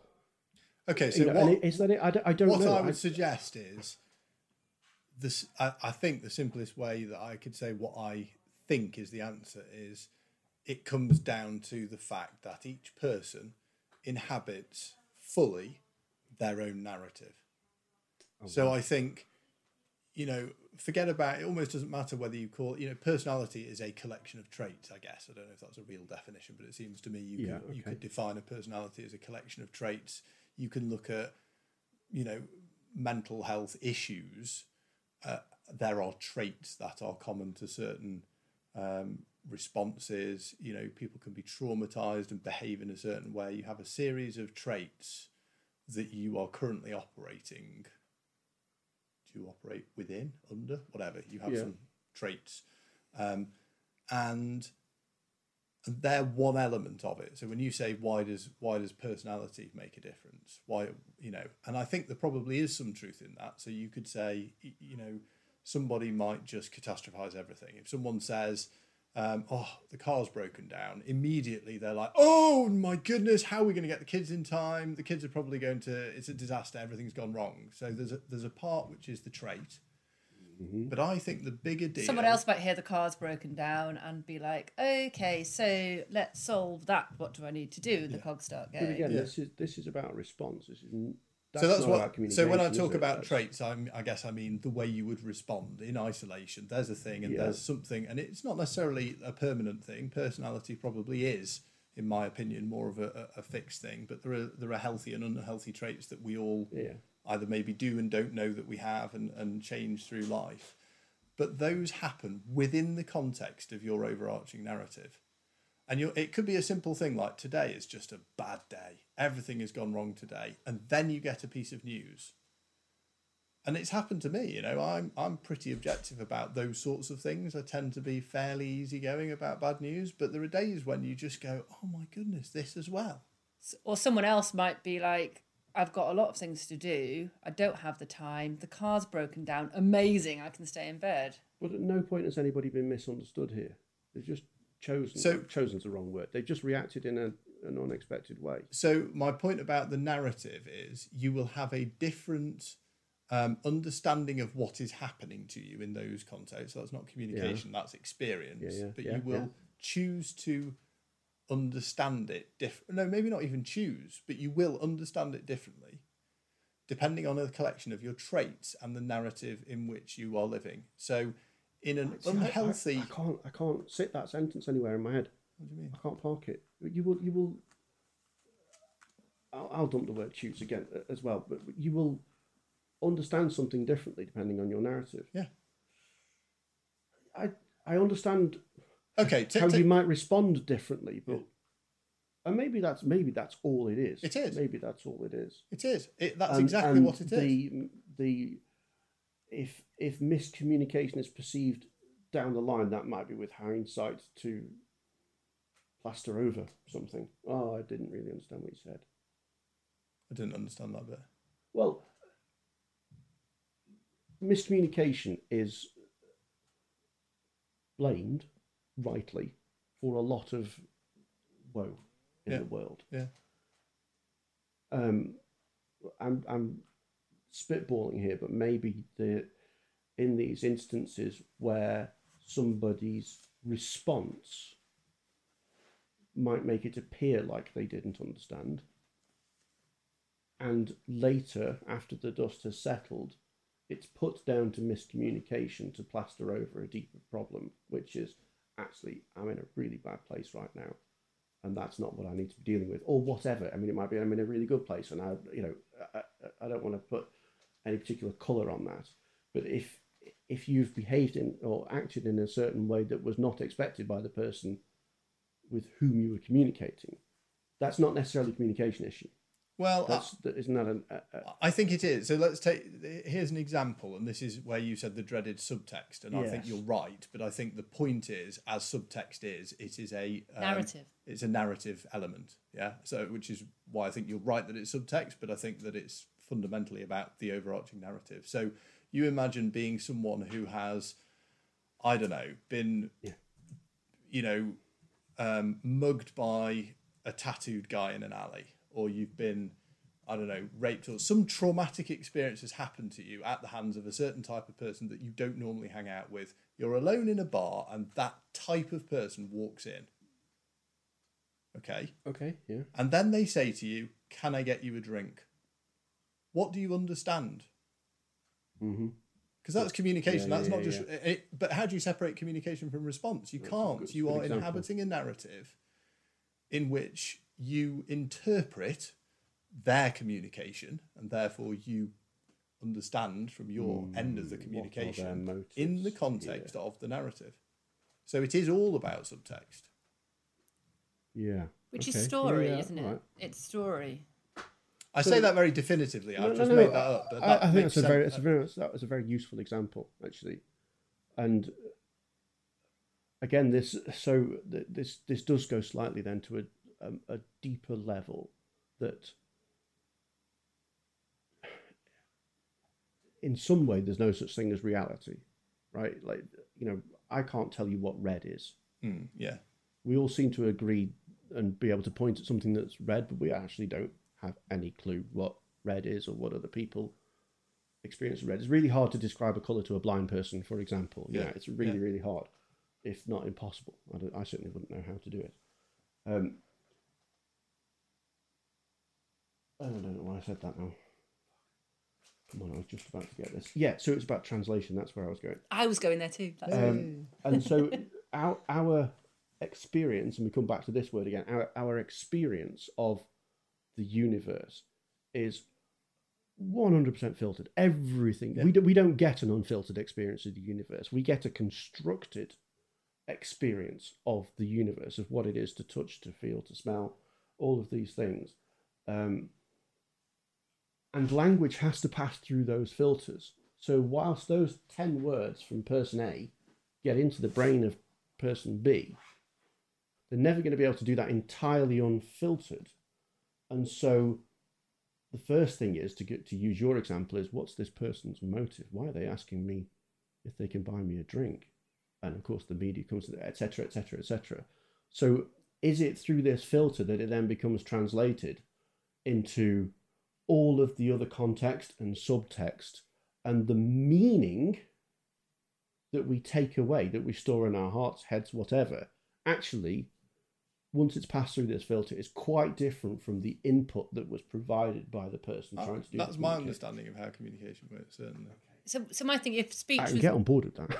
if speech was poetry, or do we receive speech like it's poetry? Do we listen on two levels? So if someone's saying, I don't know, it's probably a bad example, but can I buy you a drink?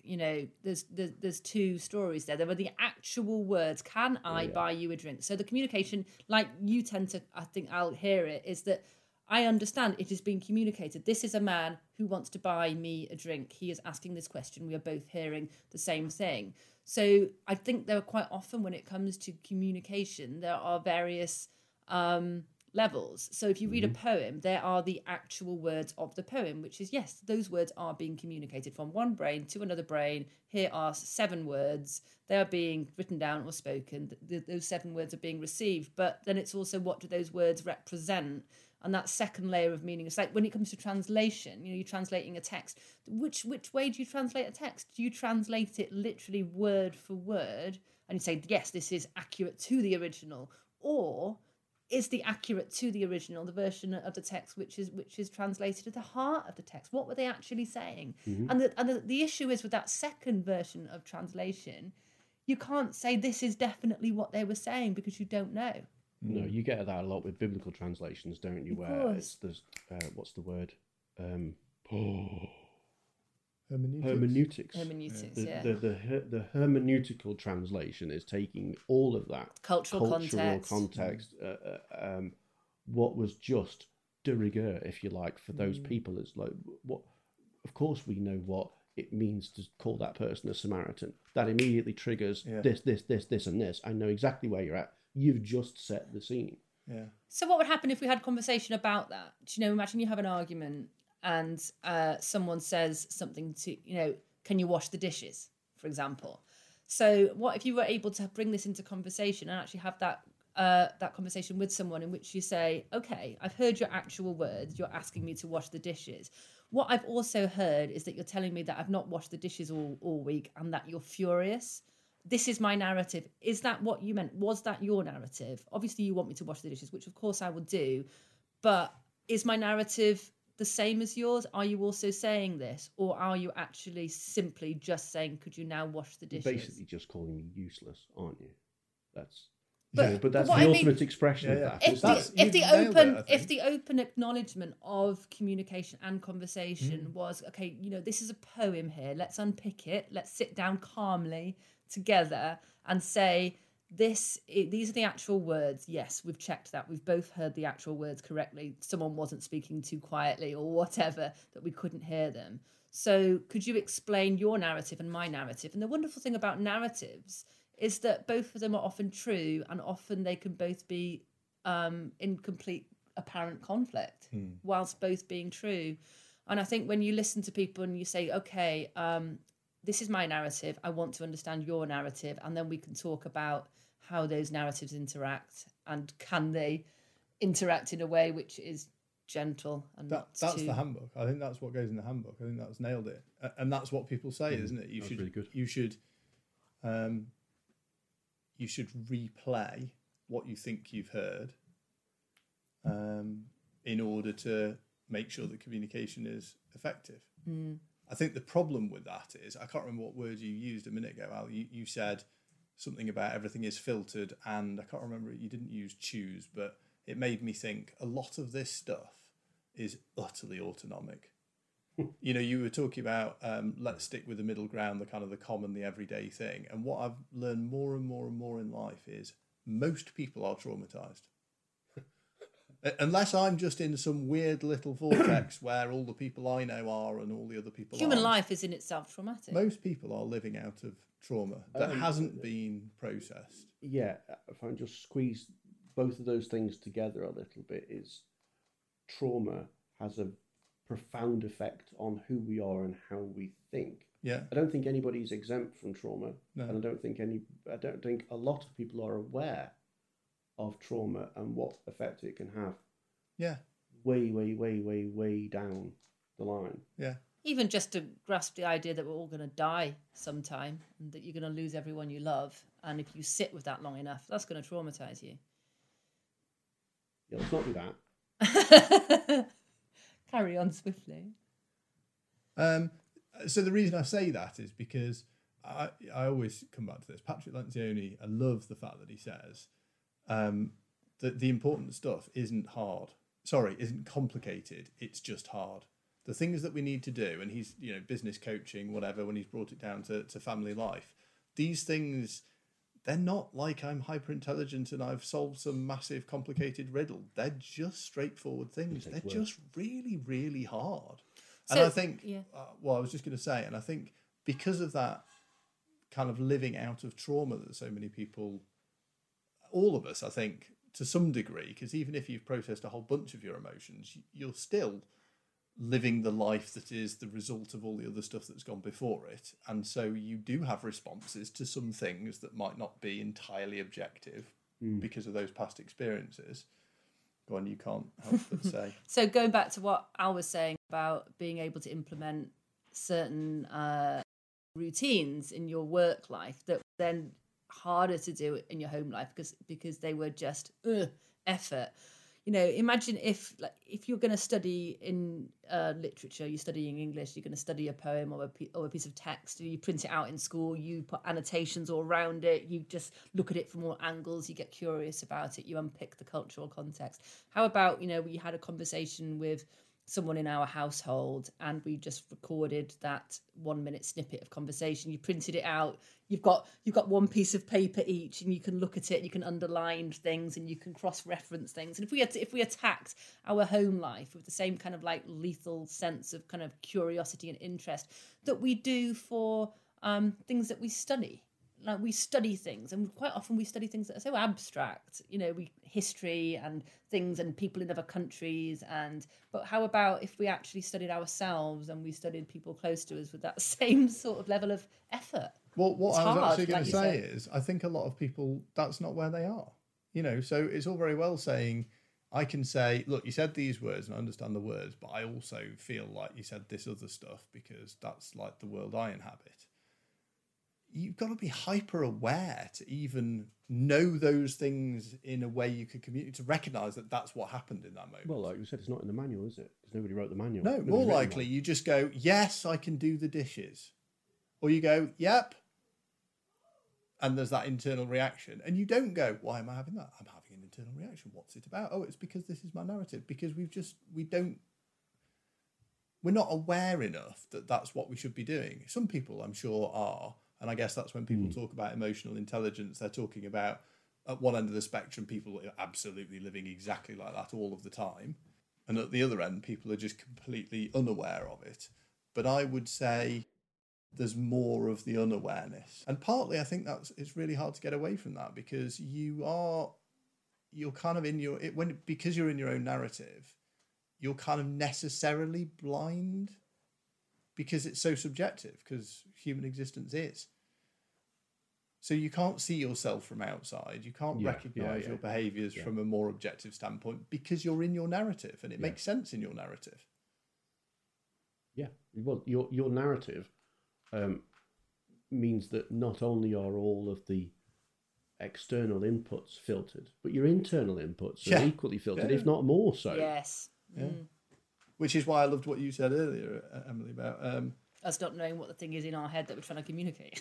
well, and the importance of getting it out and being able to see it outside of ourselves, because then at least there's more of you to, you're kind of looking at it in the outside world, and potentially by sharing it, you get to benefit from other people. Like Winnie the Pooh's experience, it's quite, when you have something in your head that feels quite thingish, and it's different when it gets out into the real world and has people looking at it. Yeah. But maybe that thing needed to have people looking at it in order for it to be understood. Maybe you were wrong in what you thought that thing was.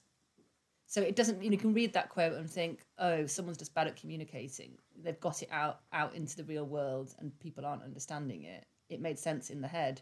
So maybe it's a good thing that the thing that you thought made sense in your head gets out into the real world and has people looking at it and laughing at it, and it's revealed to make no sense at all. Maybe that wasn't an issue in communication. Maybe the thing really didn't make sense. I don't know.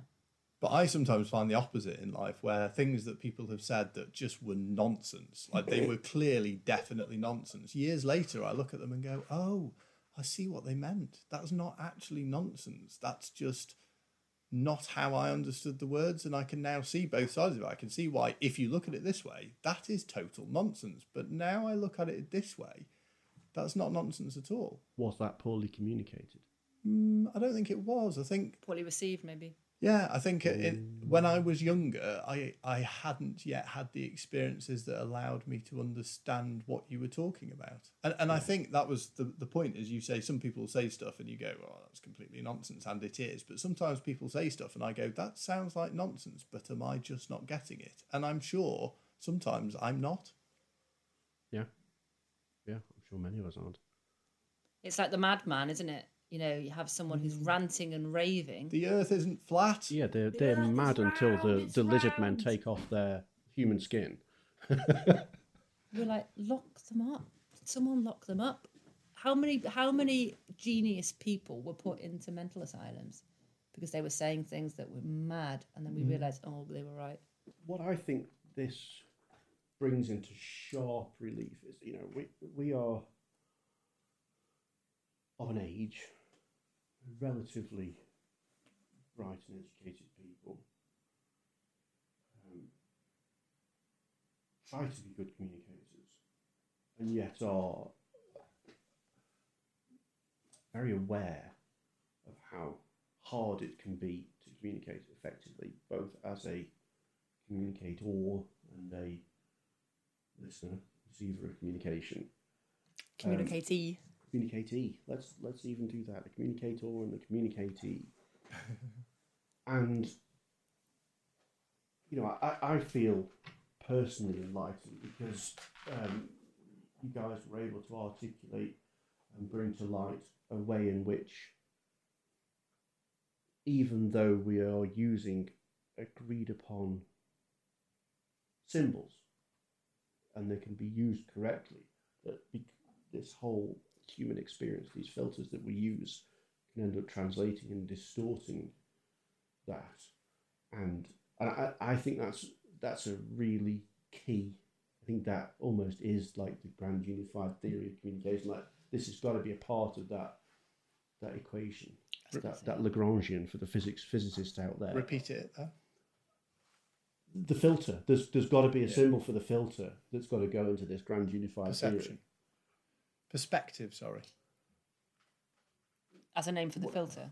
That's what we talk about. There's a anyway. Yeah. Sorry. To continue the thread. Just to continue that thought for a moment before it escapes me, because I'm way beyond 7 words of crack now, so I am just riffing off. Just keep going. Don't stop now. What we've determined is that if we are taking this idea of the filter and pointing the finger of blame in its general direction for a lot of miscommunication, then the modern world is frankly fucked, because so much of our communication is text only. And that's not enough. And it's not just that that's not enough. It's just that with the best endeavours and the best will in the world, that's not enough. That's nowhere near enough, because you can write something down being careful, being accurate, being considerate, from a good place in your heart with well-meaning. And once that hits the eyes of another human being and goes through their filter, the output might bear no resemblance whatsoever to the intended input. And this goes back to this idea of hermeneutical translation, doesn't it? You know, the literal translation is, hey, I'm just saying what I'm saying. And even with all the cultural context, it's like, this came from a good place, but you don't know where that other person is. And even worse, even if you do nail that, the other person does receive it, and it's never going to be exactly the same. But imagine, you know, it's almost the same when it hits them. Then 100 years go by and you've used a word like gay, and suddenly the word gay means something entirely different. So even when you do get it to you know, you communicate effectively, then suddenly a couple of years have gone by and it all means something completely different. So it's never fixed. Yeah, and you know, and I fear for our kids, you know, in that environment. Less so over time, I think, just because people aren't writing books. You know, we're talking tweets and texts and iMessage and this, that, and the other. You know, it is a very transient thing that we do nowadays in the way that we communicate, even though it's stored forever for all posterity, at least until some cataclysm makes us realise that those books weren't such a bad idea after all. Yeah. When all of human knowledge disappears in a puff of smoke, and we revert back to 1986-ish. That's the last time anybody wrote anything on paper. But anyway, I digress again. So, you know, with our kids, and even us now, I say our kids, this is how we live now. You know, everything is this. It's in the here and now, and we're translating thoughts and feelings into text and sharing them far and wide often. What hope is there for humanity if we are cutting off so much of communication and narrowing it down to this single medium, this single art form? And I think even though those filters are always going to exist, when you're sat in the same room as somebody, if they have filtered something you've said, there will be clues, probably. Yeah. In their facial expression, the way that, you know, if it's a conversation, they will probably say something, or if it's a group thing, they might go quiet. You know, there are ways in which you can pick up. If you've shocked somebody, it's usually pretty obvious. Or upset them. But I think that you said it all when you said the word art form. And, you know, to say even, you know, with written word that it's scary because it's, you know, our communication is always going to be deeply flawed. But I think that is resolved once we change our understanding of what words are or what communication is, and we start to see it as more of an art form when it's okay, like let's discuss this. Let's enter into a conversation. Let this be, instead of communicating hard, cold facts. Imagine if it was like a room full of people reading out poems and just listening and responding and saying, I hear this in it. But where does that discourse happen now? Like, literally, where does that happen? We used to meet people. Like, you know, when I was 8, I walked a mile to my friend's house or whatever. You know, we used to do things in person all the time. You know, my kids almost never see their mates.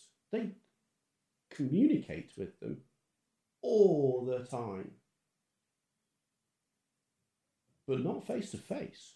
I mean, thank goodness they're back at school and all the rest of it now, which is hugely important. But I do think some of the nuance that you get when it's face to face, you get body language, you get various different things. Obviously, like there's real grief when that is lost, but there's also nuance that can be added back in to the written word and to language and to phone conversations. And, you know, my personal reference is things like Facebook groups and online spaces. And I've been in some of those spaces where it's been exhausting because of the amount of bad communication or miscommunication, again, inverted commas.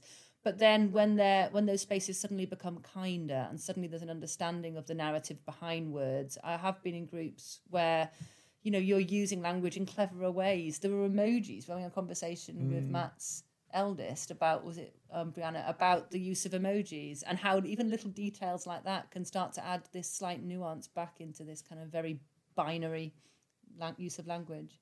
Well, I mean, the whole text and the emoji things, from an amateur armchair linguistics point of view, is so fascinating. Because one of the things about language, and I'm going to have to be quite specific in what I mean here, but language is not the written word.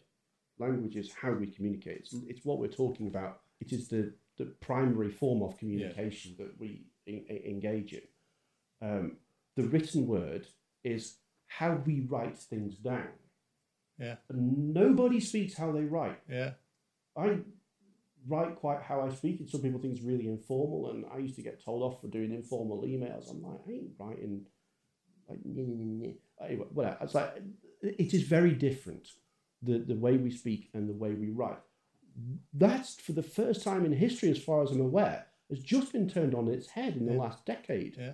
Because we now write how we speak. Yeah. I don't think that's ever been done before. And now, because our thumbs have become our primary form of communication, and the written word has become the written word is undergoing the same transformation that spoken word does. And when you look through, use linguistics as a historical tool, and see how the migrations of people change sounds over time and how words change and endings get dropped and all the rest of it.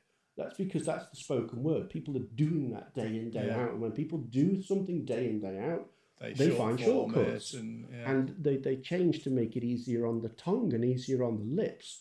And, you know, it's just easier sounds to make. And we're doing that for our thumbs now. It's absolutely fascinating. And we're shortening things. You know, we can do things like put WTF that conveys so much more than 3 letters ever could. You know, and we are condensing, like, the amount of data that we're getting into these few bytes of a few letters on a page is just incredible. It's really fascinating to watch, I think. Yeah. Especially when, as you were just saying, you bring emojis in. Although emojis, I think, is going a little bit into that kind of cultural meta that we're talking about. Yeah, definitely. Because your little... how you use them. I don't want to... I was going to use the word clique, but it's so often used disparagingly. But your little clique will have certain ways of using certain emojis that mean something to you. And then you're building your cultural bubble with your little in words, just as we would have done using real words. Back in the olden days. What your thing about, and it's interesting, you've just said all that after saying how the kid's going to survive with just words, because there is a richness there, and I think yes, you're right. You know, and I wrote letters to loads of people as a younger like as a teenager and a young adult, and they were really, really rich. And emails, IRC back in the day, communicated MSN a huge Messenger. amount in pure text. So I think it was a rhetorical question.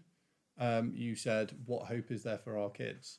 But actually the stuff mentioned way, way, way back, I think the growing awareness of, the fact that there are terms like emotional intelligence, the fact that, teaching staff are being made aware that behaviour is basically a way of communicating and it should be treated as such. Neuroscience, there's just loads of stuff going on, and the access to that information over the internet, you can talk forever about that and what's good and what's bad, but there is more access to information. So just the fact that we're talking about, should there be a handbook for this stuff? There's a whole bunch of different models, but why isn't there, and there will be, that people will have teaching programs for these things, we just don't know about them yet, but why won't they become more mainstream as we learn more about how the brain works, what personality is, how to deal with trauma better? Why won't those things actually, like, even if you're a capitalist, wealth mongering Westerner, it pays for people to be healthy. Yeah. Productive. I say that actually, it might not do. People might actually realise that they'd rather just... Anyway, that's a whole different... I could imagine that it would. You get these health programmes where, companies are very happy to pay into insurance programmes for their staff. They're happy to pay for counselling. They're happy to pay for their subscriptions to mental health apps and whatever, because they want healthy staff. They're happy to pay for bananas to be free in the staff room, that kind of stuff. So I think there's enough impetus and awareness that actually things could be going in a much better direction. I'm not saying they are, but I don't think it's hopeless in the sense that, we're reverting to social media and everything's by text, and No, people are following influencers who aren't necessarily the best people all the time. And that's a thing. Communication can be condensed, can't it? And you could be really Yeah, efficient with how many interesting conversations you have in a day. I can have far too many interesting conversations in one day and can completely drown in them.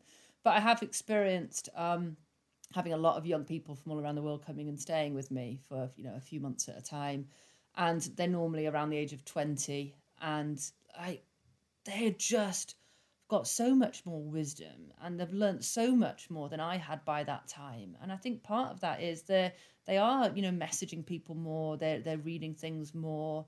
it's okay to talk about mental health. It's okay to talk about mental health more, and that's because probably the highly condensed amount of information that can be received these days in that won't be in person to person form for most of it, I imagine. Yes, they're definitely a more aware generation, a more self-aware generation. They are, but that then... Oh, go on. I totally... Well, I was just about to say they're a more tolerant and accepting generation. I stopped myself mid-sentence. There was good meaning behind that. There was good intention behind saying they are more tolerant. I think there's an awareness of difference. Back in the 80s when we were growing up, like you alluded to as well, Emma, it's dead easy just to go, oh, it's a bit gay. It had a different connotation then. And nobody meant homosexual back then. It's just, it's a bit gay. Well, I meant as well, right 100 years ago, they're like, oh, gay and happy and the flowers. Yeah, absolutely. And words change meaning in time and come in and out of fashion, and rightly or wrongly in some cases.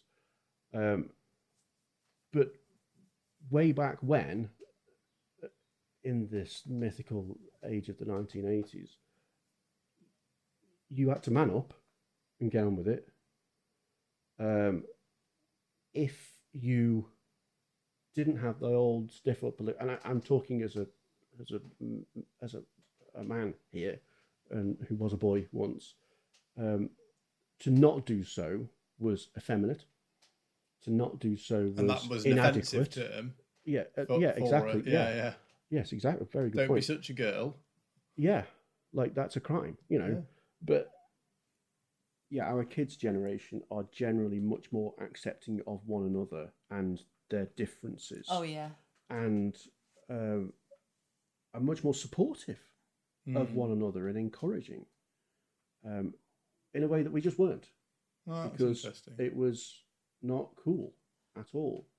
You know, and perhaps we specifically were a bit more inclined that way in our small little clique of outcasts. But like, you know, it didn't used to be cool to be kind. Now it's really cool to be kind. You've got the badge.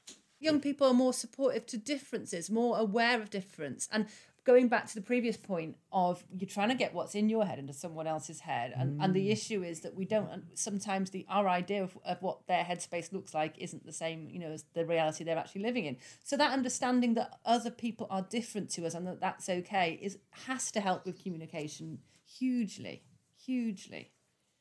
Yes.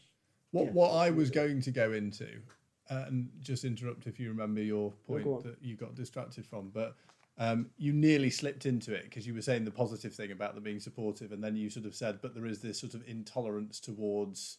That's more the millennial generation, though, I Tolerance. think, than the Zoomers.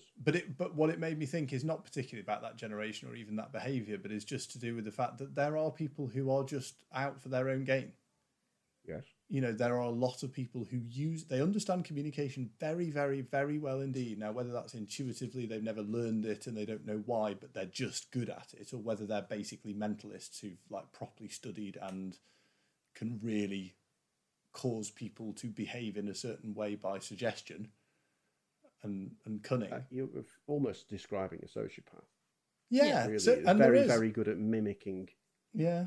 the right things to say. Yeah, and I think there's a lot of that. So I think it's quite an interesting conversation because in a way we're not talking about anything that's new or different to various things that have been kind of topics of conversation for years, but just to be focusing on it and saying what is out there, what is going on, what is changing.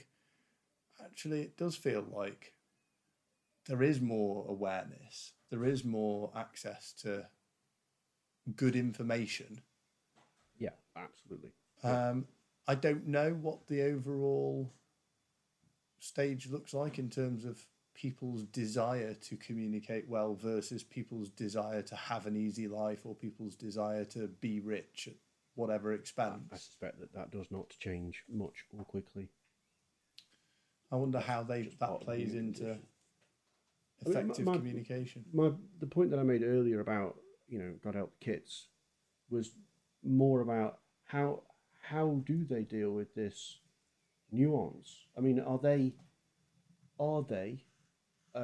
misunderstanding one another all the time, or have they found ways to cope, or do they just not react so badly as our generation or generations before them might? But that's because you think that they are likely to understand less because by text there is less communicated. No, this is about identifying the misunderstandings. Yeah. So if all of their, Oh, yeah. well, the majority of their communication is over text, There's less of this do toing they and froing deal and with saying, "Do you mean that?" misunderstandings or in a reading different? people's Well, maybe faces, they've got or- more toing and froing because they're experts at it.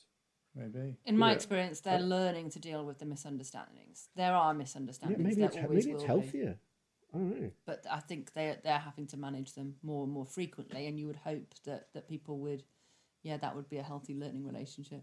I don't know. I don't often hear my kids saying, "Oh, I fell out with such and such," or "I fell out." That's a really rare thing for them to go, "I'm not friends with them anymore." I hear a lot of misunderstandings that happen online and via text, even at a young age with my kids. But then they're talking to me about how to manage those misunderstandings, Wow. which is You just love getting fascinating. schooled by kids. Yeah. They're so good at it. Yeah. So, when we're talking about communication and we've gone a little bit into the future and technology, etc., we happen to be doing a podcast. I think we've forgotten that we are because we're just talking to each other. But one of the things that I like about that is inclusion. I love the idea of inclusion. I really hate the feeling when people are having an interesting conversation and you're somehow shut outside of it. And you're like, I was on the bus yesterday and they were having a really interesting conversation behind me and I really wanted to turn around. They came up and I can't remember the name, but with a really, really silly name. I think it was someone Toboggan, and they said that this guy had passed himself off, that was his real name. Who were they? Just random people on the That's bus. that thingy to buy a toboggan tongue twister. Michael knows that. That What's was his it. name? But someone said that was his Yeah. real name. Michael can do that tongue twister. And I could only hear half the conversation because I was facing forwards, and I really wanted just to turn round and go like, oh, and ask them questions about what they were talking about. But I guess that's what a podcast is. So if we have people listening, we can go like, we are those people on the bus, Yeah. nerding questions. out on various things. But to say to those other people on the bus, you guys are included, and we have deliberately done a podcast for that reason because we want to include people. Yeah, yeah. And it's a really good lead into the ask questions thing, because I know you and I, Al, both get accused, have been over the years, of sounding like we know what we're talking about, and like it must be a fact because we said it like we thought it was a fact. Which causes us much mirth. Yes, we don't know anything. And we really don't. And I've thought we've been talking today, we've got, for all our interest in these subjects, we don't have any psychologists, any linguists, any behavioural experts, sociologists. We're just having a chat. Curious is The the counter to word. that is I'm though. not sure we found any answers to any questions either. No, but I don't think there are. I actually had an opportunity to teach a lot of 6-year-olds RE. Was it yesterday? Yes, it was yesterday. Yeah. And it was for great the because first I time. was able to say to them, right, we're going to ask as many good questions as we can. Let's not focus on the answers. And we got out a load of lollipop sticks and just started asking great questions. And That were written on the lollipop. to have a sticks, chance if to you do wonder that with what that kids and means. not just say, here are the answers, you have to stop thinking now, but to send them all home with a pile of questions that they'd come up with, and just to spend some time with those questions, not even deliberately coming up with answers, but spend time with the questions. And I think it's good to make a declaration that that's pretty much what we're trying to do here. Yeah. Because it would be horrendous if anyone listened and went, oh, I disagree with those answers. Well, let me try and summarise where I'm at there in the brand of we are talking about communication right now. So me as this brain, this entity, sat here, would deeply like to communicate to anybody who's certainly made it towards this later stage of the podcast, apart from my heartfelt thanks, is it's not so much about the words that we are saying and the conversation that we are having, that we are trying to impart knowledge and wisdom into other people. What we want to impart is that same curiosity that we have. And I think what I would love to be able to get out of this is for people listening to go away and have the same conversation with their friends and their family. Yeah. Like, Yeah. why do we struggle with communication? What is it that we do? Why is this such a problem? What is your narrative? Yeah, what is your my narrative? narrative? Why do I behave in this way? Why do you behave in that way? Why are we all so different? And we're not here bringing answers. Sorry about that. Sorry to disappoint. We are here to bring curiosity and a little interest and excitement in the fact that there are so many fundamental questions that are really hard to answer. But that doesn't mean we shouldn't ask them. I'd go a step further in saying not just bringing our curiosity to anyone who's listening. I'd also say like joining our curiosity with their curiosity, or even bringing their curiosity to us, because I kind of think that stuff's already out there. Yeah, I like. Well, I don't know. I think sometimes I'm sure there'll be people listening to this thinking like, I've never thought about any of that, nor do I care, because. Yeah. We're talking about communication, but we do have to acknowledge, like the name of the podcast and everything, we do all have a similar personality here, where we're all, we can get really up in our heads with all of these words and all of these ideas. It's also okay not to have all of that going on, and just to be a bit more chill than we are, because that's kind of amazing too. It's a different filter, a different set of filters. Yeah. Different internal narrative. Yeah. But also, when you're talking about like having a personalised news feed, like, do you just fill your space with people who are the same as you or not? So if you are someone who's listening going, that's all a bit much, my head doesn't work like that, I don't understand, I'm going to go and find someone to listen to who speaks more like I do, then I'd say, like, I'd encourage people like that to stick with it, and I'd also try and find those spaces that are different to the spaces that I normally operate in, because you've got to learn. We're talking about learning to put what's in our head into another head and not knowing what shape that head is. Yeah. So you've got to get used to communicating with heads that are shaped differently to yours. And if you're not going to push yourself into those spaces, then how is that going to happen? Maybe if we just communicate only in single syllables, then it'll be like sand. You can just then pour it into whatever shape. Rather than having like these whole sentences that don't fit in other people's heads, if all we do is like not random, we take a sentence and break it down into all its syllables and then just spit them out like an old ticker tape machine from Isn't an that old what we do? computer. No, but in any old order, right? Then people can repackage them and just pour it into the whole. And then we're not dealing with. Then it could be everything to everyone in different ways. It sounds a bit like my vegetable game, where you make the noise of a vegetable and then you've got to hold that vegetable in your head as the noise happens. So if I went fruit or vegetable, yeah. So I went what could that be? What is that in your head? It's a ripe tomato. It could be a tomato. Ripe tomato. Yeah, ripe tomato. Sweet potato, obviously. Sweet potato. But for me, it was avocado. That would be You see? I like the idea that you could actually write a little simulation so that you could take, like, there must be software already that will take your words, not just, obviously, it will write it down, but they take all the phonemes from your words, randomize it properly, and then spit out pronounceable alternatives. So you just go, I'd like to have a dozen versions of this, and you say whatever, a paragraph. Isn't that like that clip that we saw online, which was how what it sounds like when foreigners hear people speaking English? Yeah, that's so cool. That's really well done. To somebody who's not a native English speaker mimic English. We might go oi oi oi or whatever for a French person. That's really weird to hear back, but it's so recognisable, isn't it? Yeah. You hear it back and you're like, yeah, that's totally. I mean, it's usually quite RP vowel sounds, but like that's what people are exposed to. Yeah. But that's an interesting thing. You think you're communicating clearly, and that is actually what people are hearing. Yeah, exactly. And that's what happens when you are speaking to a foreigner. All of your words make total sense, and they just hear you speaking foreign. Yeah. Perception. But isn't that what like communication is like every day? Yeah. Like we're saying these words. These words mean a certain thing. The colour red is the colour red. All of this is obvious in my head. Then someone else hears it, and what do they hear? Blah, blah, blah, blah, blah. Biblical. Yeah. Fascinating.